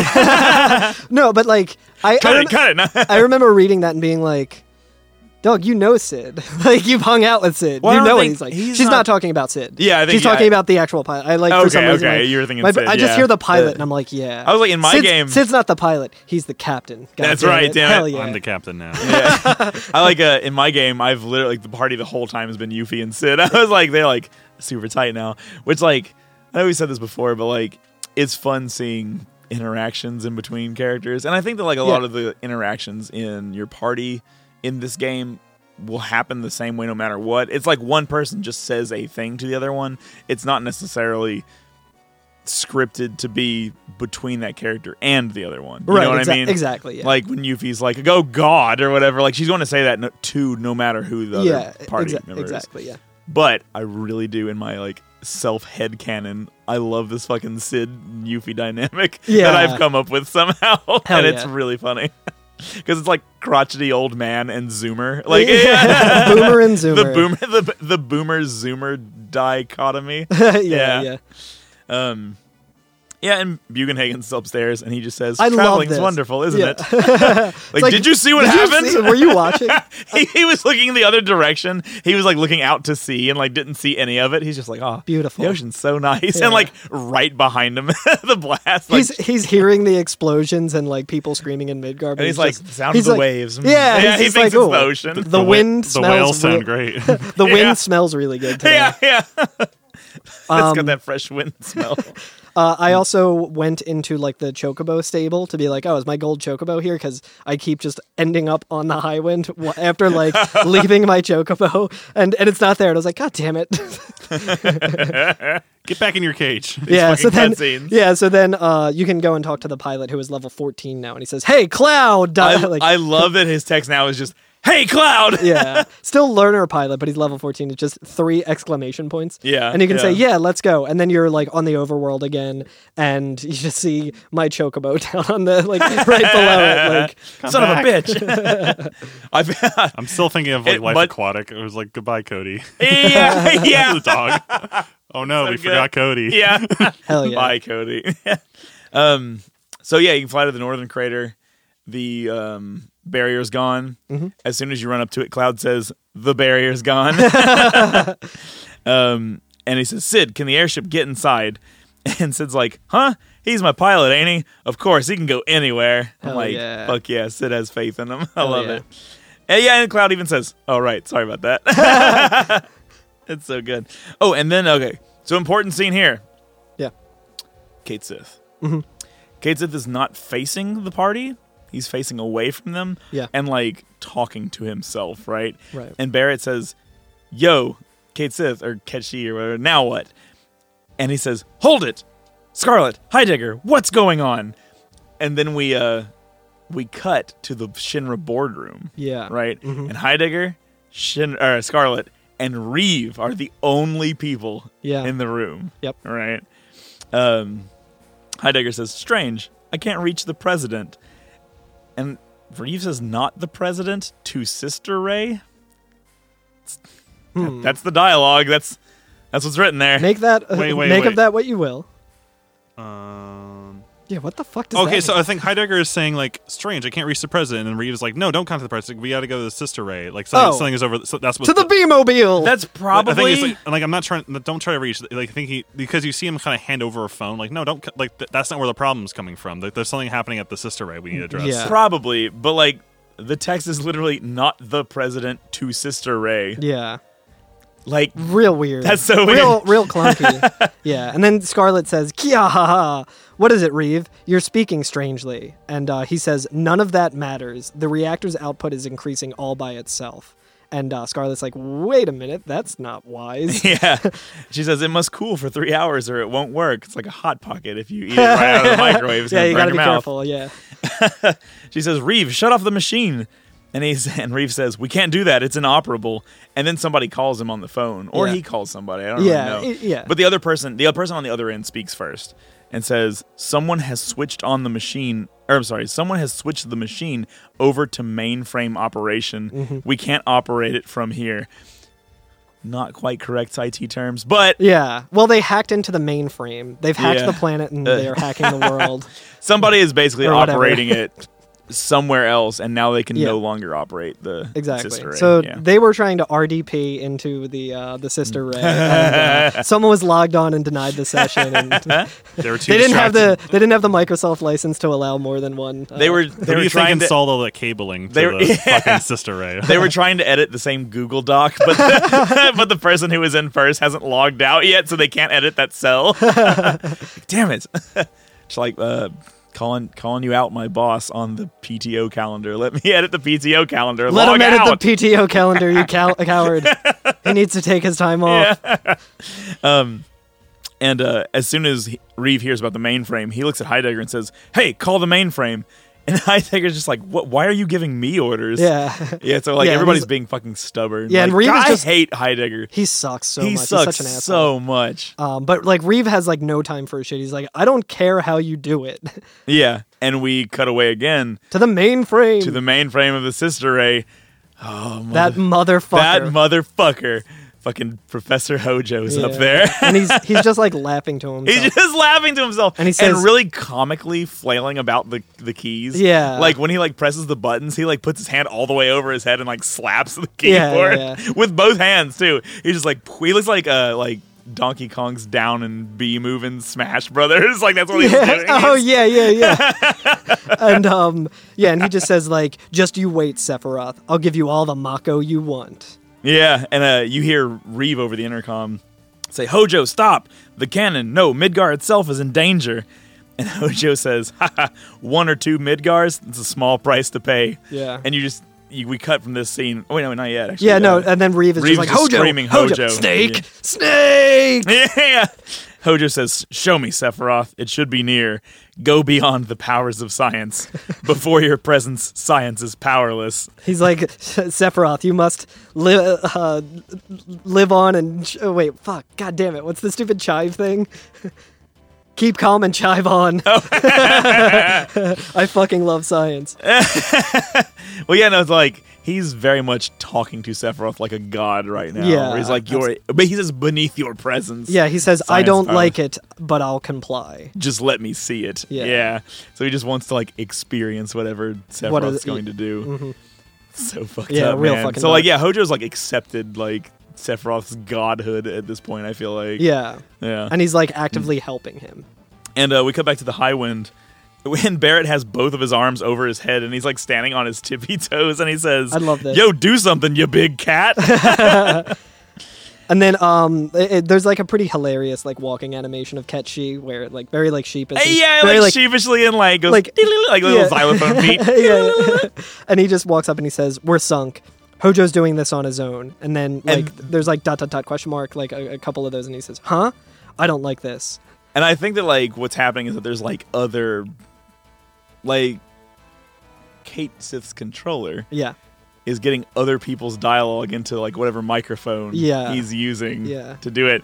And Barrett realizes what's going on and goes, "You're busted, Reeve." Yeah! We got him. Got him. Ladies and gentlemen, we got him. Yeah, he So, says, yeah. too late trying to hide it now. And then Cloud says, "Can't you stop the Mako reactor?" And Ketchi, still on the highway, says, "We can't stop it." And then Barrett's like, "You're from Shinra, ain't you? Like, so why is it impossible?" Yeah, he just ... And Sid says, "We came a long way to get here. You better not double cross us now." Yeah. And Ket says, "I can't make you trust me." Sid goes, "You damn fool, don't you understand what I'm saying? I don't give a damn about Shinra. If you're a man, no." And then he like corrects his misogyny halfway Yeah. through and he goes, "If you're a man, no. If you're a human being, you'll save the planet. Don't you even care?" Fuck yeah. And then and I think like the thing is that like our party has a very simplistic view of how to do this or whatever. Yeah. And like Ket/Reeve, because now we know that it's Yeah. Reeve, says, "No way. If we shut down the reactor, all hell will break loose." Being like, "Yo, no, it's not as simple as you think. You can't just shut it down. Like Right. that doesn't work that way." Yeah. And Sid asks, like, "Can't you just shut off a valve?" Real old man hours. Yeah, I know. Just turn the doodad off. Wait, real quick aside. we missed a real good opportunity in the last episode when we were talking about Bugenhagen liking nature and machines. I totally forgot that he kept talking about his apparatus. And that would have been a good time to bring that back. That old man sure loved his apparatus. Yeah, so everyone use your imagination and project that onto the last episode. Do our work for us. Yeah.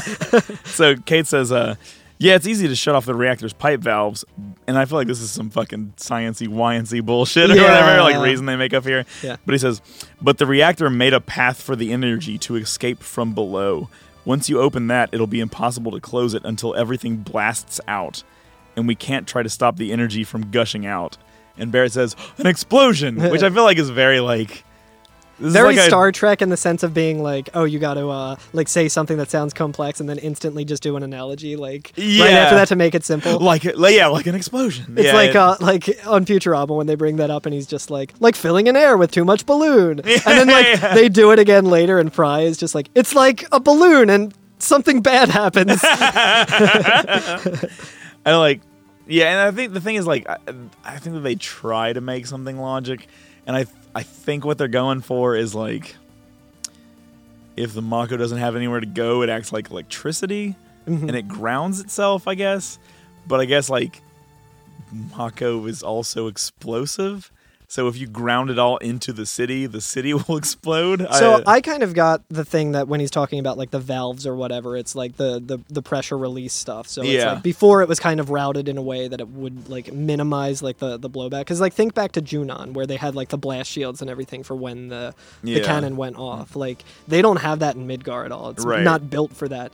And like they were able to like it even when they shot it, like the glass shattered at the Shinra headquarters. So I think what they're trying to get at is just like, oh, if the cannon fires again, Midgar is going to be completely destroyed because there's no like failsafe for like where the Mako energy has to go. Right. Like reaction, like equal opposite reaction. Equal opportunity. Action reaction. Right. Yeah, exactly. Yeah, exactly. So Kit says this blast will be way stronger than when the Sector 1 reactor blew up, which is a pretty big explosion. Yeah. But this is the whole city. Barrett says, damn. And Kit says, forget that. The cannon. We've got to get to Midgar. That's the first thing. Yeah. And then Cloud listening says, we have to stop Hojo first. Yeah. Which I guess is like... Must stop Hojo, first. Yeah. We cut back to Reeve, Heidegger, and Scarlet. And now like the cat's out of the bag. Because he's a cat. Reeve says, looks like Cloud and the others are on their way. Stay out of their way. Yeah. Which I do like that like now he's like, he knows that he's busted from both sides. Just and he's just like, look, they're on their way. They're going to put this right. Don't fuck with them. Just stay out of their way. Yep. You know, like they're going to take care of Hojo. Yeah, and Heidegger says, yeah, ha, ha, ha, ha. Don't be foolish. I don't remember anyone putting you in charge. The Peace Preservation Force will do their best to beat the enemy. Because of them, I... And then Reeve says, that's a private matter. And what are they talking about there? Did he get busted down for something? Probably. I mean, he's always been pissed off and like throwing people into the ocean and shit. Like punching the shit out of soldiers because he's always shown up by them. Maybe. And Rufus is always like, "You fucked this up again, Heidegger." He always blames him directly. Yeah. So he might just be talking about like he's like, yeah, you have a grudge against them because it's personal for you, but like now's not the time for that. Right. Yeah. Heidegger says, the president is dead. Now I'm doing things my way. Yeah, ha, ha. And Scarlet does her kya, ha, ha. She says, Heidegger, I'm going to use the new weapon. And then two Shinra soldiers bust in and restrain Reeve. Yep. Yeah. So he says, hey, wait, Cloud, everybody, sorry, but... And then it flashes over like of him just being held like by the soldiers, and he says, but, and then it shows Kate Sheese on the highway saying, but you'll come, won't you? Yeah. And Cloud just says, I know, which weird translation, but I think he's saying like, yes. Yeah. Sid says, I leave the ship in your hands.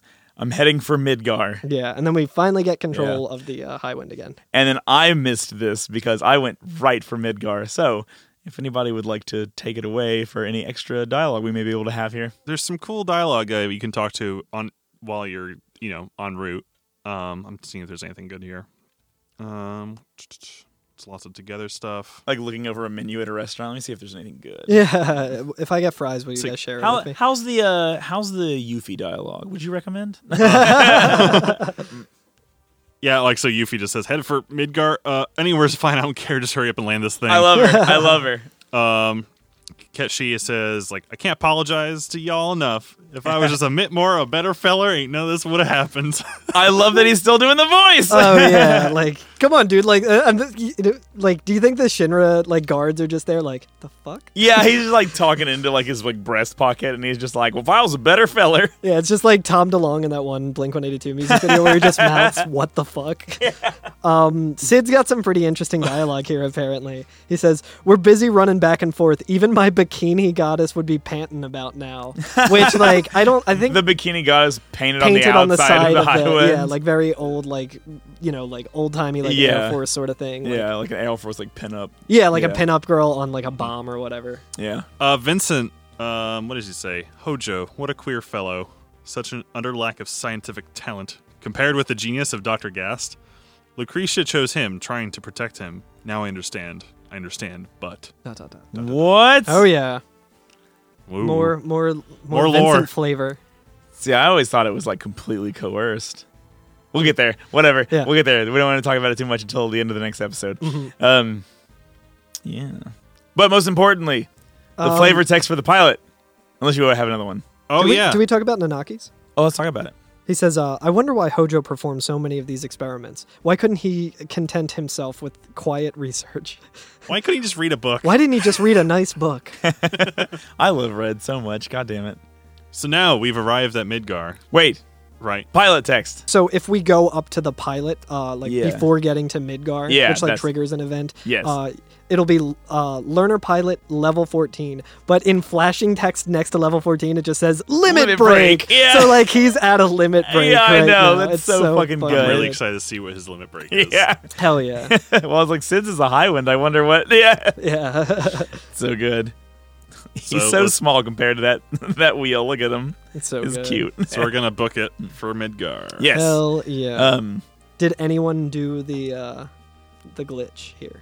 The glitch. Are you guys aware of the glitch? Tell me about this glitch. You can skip all of Midgar. Fuck off. What? Yeah. So Is this a speedrun strat? yeah. So this is something that we've talked about a little bit. I think in the episode where there was like 14 goddamn clouds. And Oh, yeah, that's or right. at some point we were talking Oh, about how you can... Cloud's always present in every cutscene no matter what? Every single cutscene needs to have Cloud in. That's just how the game is programmed. So he's usually off to the side or like invisible so you can't see him. And when I'm pretty sure it's in the scene with Reeve, Scarlet, and Heidegger. Yeah. Like when it starts that screen, you can just walk to the right. Like if you're just holding down right or your Joy-Con has the Joy-Con drift going to the right, you just skip over all of that and you end up at the when we eventually get to Hojo, like where we're heading, What? you're just there. But interestingly, Cloud is still invisible. So like we get to that part where like we're at Hojo at the mainframe, which is after a whole section of the game that we're about to talk about, I think next week, and like you just get right to it.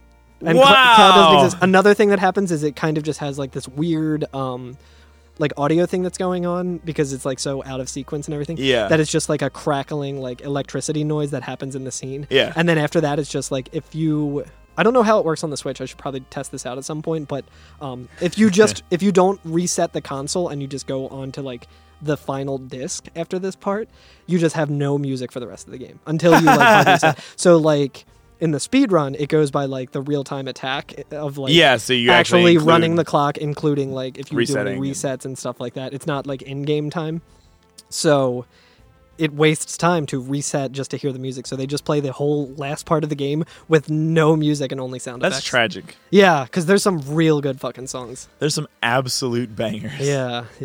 No, that's wild. I had no idea. Yeah, That's so amazing. if you, I'll show you the picture here, but it's a scene from That's later. right. Oh but wow, he's invisible. Just no Cloud there. It's Cloud Wow. talking, but he's not there. That's So amazing. If you want to skip a whole episode, Yeah, just skip right past. Yeah, the speed strat is to just skip the next episode and go right to the the one after that. Wow, that's wild. Hell yeah. Yeah. so now we're above Midgar. Yeah. Right? Pilot says we've reached Midgar, and Barrett says even if we get there, Midgar is under martial law. There's no way we'll slip into the slums. Yeah. And Tifa says, looks like all transportation from the slums is cut off. How do you know that, Tifa? I know that because when Yep. I was asking, what do we do after the next section? Because I thought we were supposed to explore Midgar. So I went in through the slums. Yeah. Which involves a little side quest to Rocket Town to get the Do we have key. time? You want to talk about it now?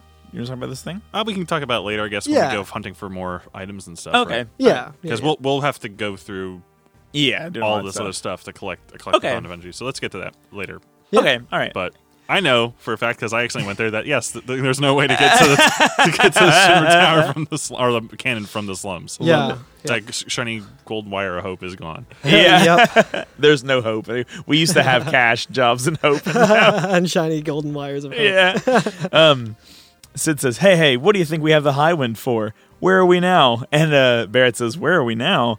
And he's like, if land's a no-go, we'll go by air. Where We're Yeah. going, Ooh. where we're going, we don't need roads. That's right. Yeah. Da, da, da, da, da, da. Oh, fucking yeah. Cloud says, okay, then we'll parachute into Midgar, and immediately they are fucking underway. Yeah, everyone runs. This scene is off so screen good. And Okay, so hold on. When they all run, so everybody, yeah, you're right. Everybody starts running off screen. You know how Vincent is kind of down in a little machine pit? I don't know. Yeah. He's like on the bottom of the screen. He levitates Yeah. upward and then does a flip to jump in line with the party, and everybody's running in single file line. Yeah, And he's just, all of flying. the technicians on the high wind turn around, face the party, and salute them as they run by. It's so good. And the fucking high wind music's playing and shit. It's is this the fucking- high wind music playing here, or is it Sid's theme? Oh, maybe it's Sid's theme. I Sorry. can't remember which it is, but there's one point where you're flying the high wind around with Sid's theme on. Yeah, I think it's this part. The listeners will be listening to it and they'll get the name wrong. All right. Yeah, it's awesome. It's very I hate using this. I gotta get a thesaurus in here. It's very epic. It's very epic. Yeah. Very gamer word. But Everyone just has no problem jumping. yeah, I mean, Yeah. everybody's just running toward the The lower deck or whatever, Yeah. the observation deck. yeah, I the guess? observation deck. Yeah, Where Uh, Bugenhagen is usually hanging out. we run by where Yuffie usually is, and she joins the little line of people running, and, Yeah. and the other technicians, like the Chocobo stable technician and the person that lets us switch party members, they both salute us as we run up. And then we get to choose our party. We see all the different party members on the observation deck standing in a heart arrangement. Have you noticed that? I didn't notice that. It is a fucking heart. Yeah, that's very cute. Aw. It's very cute. And then Cloud's the first one. I think he kind of just jumps up both feet on the rail and jumps over. Tifa does a cool thing where she puts her arm on the rail. And just, she scoots over it. parkours over it. And I think Barrett Vincent does the same thing. one. Yeah, a couple of them do it. Yeah.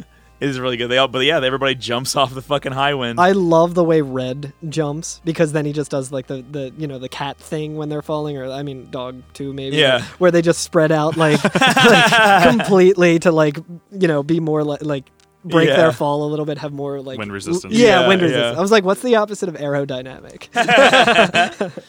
Yeah, and we get a fucking awesome FMV Oh, where God, the it's so camera's cool. underneath the high wind pointing up, and we see Meteor and now Meteor's even bigger. It's probably the biggest we've Yeah. seen it in a It's getting close. FMV. It's getting close. We do not have much time until the fucking planet's ruined. Right. Yeah. And yeah, man, we see everybody jumping off the fucking high wind. Yeah, dude, they're all wearing their parachuting little in the ground. backpacks. Yeah, they're all wearing their backpacks. Their little LL beans. Their Their little Jan sports. It is interesting because I do notice that everyone does have a differently designed Yeah. parachute. Yeah. which Yeah, or is- like a for, different like- color. for something that's Barrett so, has the tiniest one, which is really cute.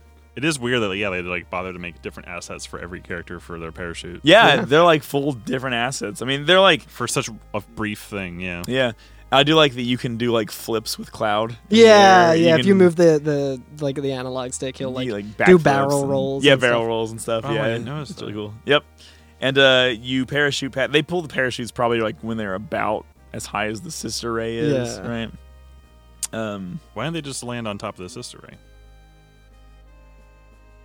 I'm actually Man. watching. I'm actually watching the video here, and I think when you when the parachute gets activated, there's a little hole in the very center of it that you can sort of see through a little bit, Yeah. and if you can still control Cloud and make him do the flips, That's even though awesome. it's just a weird I guess they didn't think anyone would see that, but he's still flipping even though he's Yeah. activated the Obscured. parachute. Yeah. The party lands on a street in the Sector 5 slums, Yeah. right? And I wanted to point this out. the opening of the game, when we describe the opening has a theme called the bombing mission, right? Yeah. And what we see is, in the camera, during the very, very first FMV, the way the game opens, you hit new game, the camera descends down onto a sector as a train rolls in, and Avalanche is there to fucking fuck up a fucking reactor, right? Yeah. And you hear the bombing mission theme, that and you never fucking hear it again during the game. That's the only time you hear that fucking thing. Until you get like the same fucking camera angle, but this time it's behind a bunch of people parachuting, and they land back in the slums near a fucking reactor. And for the first time since the intro scene, you get and I was like, good. God damn it, that's such a good callback. Yeah. I like flipped out when I heard that. I was like, oh my God. Fuck yeah. That's some good directing right there. That's incredible. It's so fucking good. It's like some Edgar Wright kind of rhyming. Oh yeah. Where like the end of his movies like mirror the beginning. Yeah, exactly. Yeah. I think that because that's kind of what this is, right? It's like this is where Edgar Wright got it. Yeah. We have the really quick like zoom in shots of Cloud tying his shoe and stuff like that. Yeah. There is a Final Fantasy reference in Scott Pilgrim. I mean, it's in the comic, so it's more Brian Lee O'Malley. But well, I talk about the bass line. Yeah, Final Fantasy too. Scott Pilgrim plays the bass line. Yeah, you fool! It's the bass line in all the Final Fantasy battles. Anyway, God, man, I just cannot say how much I love that. Like that, like we're finally back in Midgar for the first time since the beginning of the game. Finally coming home. And we get the same bombing mission music. It's always weird going back to your hometown, you know? Yeah. I wouldn't know. Yeah, I wouldn't know. I was like, oh, there's an Arby's here now. Yes, we parachuted into Midgar. There's an Arby's. They knocked down the Pizza Hut. They turned it into a bank. Oh, man. Oh, I'm sorry. No, it's so good. So, should we leave it there? Well, I'll say, the next screen. I'll say, the next screen. There's a little bit of text here where Ket says, Heidegger is going after you all. That's why it's dangerous out there. So let's go underground. Yeah. And then you can walk up to a save point. Yeah, exactly. And I think that's where we should leave it. Yeah, there's also a little bit of flavor text just from the other people. Sure, yeah, also now. Yuppie's is really good. She says, this place smells gross. Let's get this over with. Yeah. Red says, I have an old score to settle with Hojo. Hell yeah. Fuck yeah. Yeah, and Barrett says, may sound strange coming from me, but it feels good being back in Midgar. Kind of makes me sick. Fuck yeah. Yeah, that's an amazing line. It feels good being back, kind of makes me sick. Yeah, hell yeah. That's so good. I like that Cloud's still wearing his his backpack? backpack until we go into the next screen. The screen, which is interesting. All right, boys. All right, I think that'll do it. We'll leave it. That's a lot. Leave it there. We'll leave it there until next week. Next week When we do the next part. We will be recording again in 1 week from today. That's half a fortnight. In a week. Half of Fortnite dance. Half a fortnight is... It's called a tooth night. I was going to say half a fortnight is PUBG Battlegrounds. Anyway. Or Minecraft. Or Minecraft. Yeah, that's the other half. Yeah. Thanks, Miku. So what are we going to be playing next week? We're going in down that hole. We're going to go deep behind the hole. There's no getting off this hole. We're going to go... we're going to complete Midgar. Do everything that's with that. And there's a couple like story beats after Midgar that have to come up. And I think that's when we'll talk about all the extra jazz you can do in Midgar and stuff like that. Yeah, I think so. Yeah. On the underside of the pizza. Yeah. Ooh. Underneath hey, Peter, welcome to the cool side of the pizza. Underneath that fucking pizza. That's right. Oh, man. This game is so fucking good, y'all. It's so good. This part is very incredible. I'm excited to talk about it. Next week. You know, there are only there's only so many screens, I feel like, in Midgar, but each one of them is just dense with things. Like I don't know, next week there's a lot of screens. That's true. Technically that is okay, true. Yeah, that's fair. There's not very many screens on the not many unique screens. Let's say on the straight path, on the straight and narrow path from here to the end of this part, there's not that much. There's a lot of optional screens, though. Yeah. So, yeah, we'll do that next week with the housekeeping when we record it next week. Oh yeah, I'm supposed to do that. Yeah. Wait. To hold everyone over for next week. Do you see that? Do you see that, guys? That's the curtain getting peeled back. We'll be recording the next episode in an hour. It's the holidays. That's right. We're all very busy. Alex, one of my favorite things that I've since we've been friends, one of the things that I enjoy the most that I've like a thing that you say that I've taken and started using is calling the holidays the Holland days. Is that Holland, like the country from your eggs, Benny? Yeah, or yeah, like a sauce, or the half of Hall & Oates. Yeah. Real quick, other thing that we have to mention: there's another Loveless poster here. Oh yeah. Oh, I didn't see it. Yeah, Barrett's standing right in front of it. Oh, you're right. I see it now. There it is. Just still playing. They're still playing. How about it? There's no escaping love. What was that? A bullet for my Valentine? What is that? Yeah, My Bloody Valentine. Bullet for my Valentine. No, that's the music that Vincent listens to. Bullet for my Valentine. Yeah. My Bloody Valentine? My Bloody Valentine. Yeah. Bullet for my Bloody Valentine. I brought you my bloody bullet for my Bloody Valentine's Day massacre. Damn! We did 4 it! bands at once. All right, sorry. Let's housekeep. They're on their Midgard tour, just playing every reactor. There's nowhere else to play. There's comments on their Facebook page. Our You guys never play Sector 5. Come to Sector 5. Yeah. We used to play Seventh Heaven, but that Yeah, place I was blew gonna up. say that. Yeah. Sucks. I just heard about Seventh Heaven. That shit sucked. All right. Beans. So yeah, theme music is a remix by DJ Cutman. Featured music is by Nobuo Uematsu. Is it Wamatsu or Wometsu? Uematsu. Uematsu. But Corey contacted me and said Wamatsu. Well, what would he know? Corey, come back on the podcast and correct me, please. We miss you, Corey. Well, Hold on. well, here's the thing, ue, if you say it, Uematsu. if you Put say another dime in the jukebox. if you say ue really fast, it kind of sounds like a W. Ue, Ue. yeah. Ue. Matsu. Whoops. Featured music is by Nobuo Uematsu. Don't forget to rate, review, subscribe, tell all your friends. Give us a 5-star review on iTunes. Tell us what the wind smells like. Tell us what Yuffie smells that smells gross in Midgard. Yeah. Tell me about the new restaurants opening up in your hometown. Yeah. Tell us if they kept the Pizza Hut roof for the bank that they built in your town. Tell us where the best deals on pauldrons are in your area. Going back to that dead mall. That's right. We are every FNFF on Twitter, Instagram, and Twitch. That's right. We're always posting bullshit up there and memes. We got some good bullshit. But yeah, I think that'll about do it. All right, well, let's get some lunch and then record the next episode. Hell yeah. And then make these people listen to it a week later. Yeah. What power we wield. That's my level 4 limit break.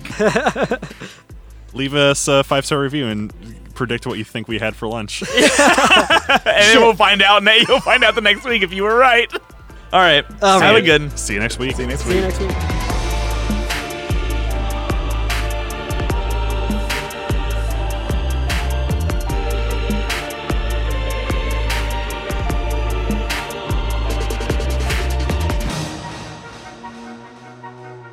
Eyes of the cat in the black and blue.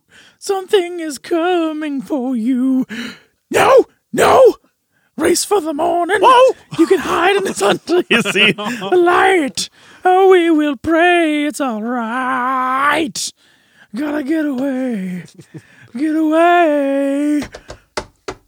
Between the velvet lies. There's a truth that's hard to steal, yeah. The vision never dies. Like some never-ending wheel. Sing! Wow, wow, wow. Did we find the thing yet?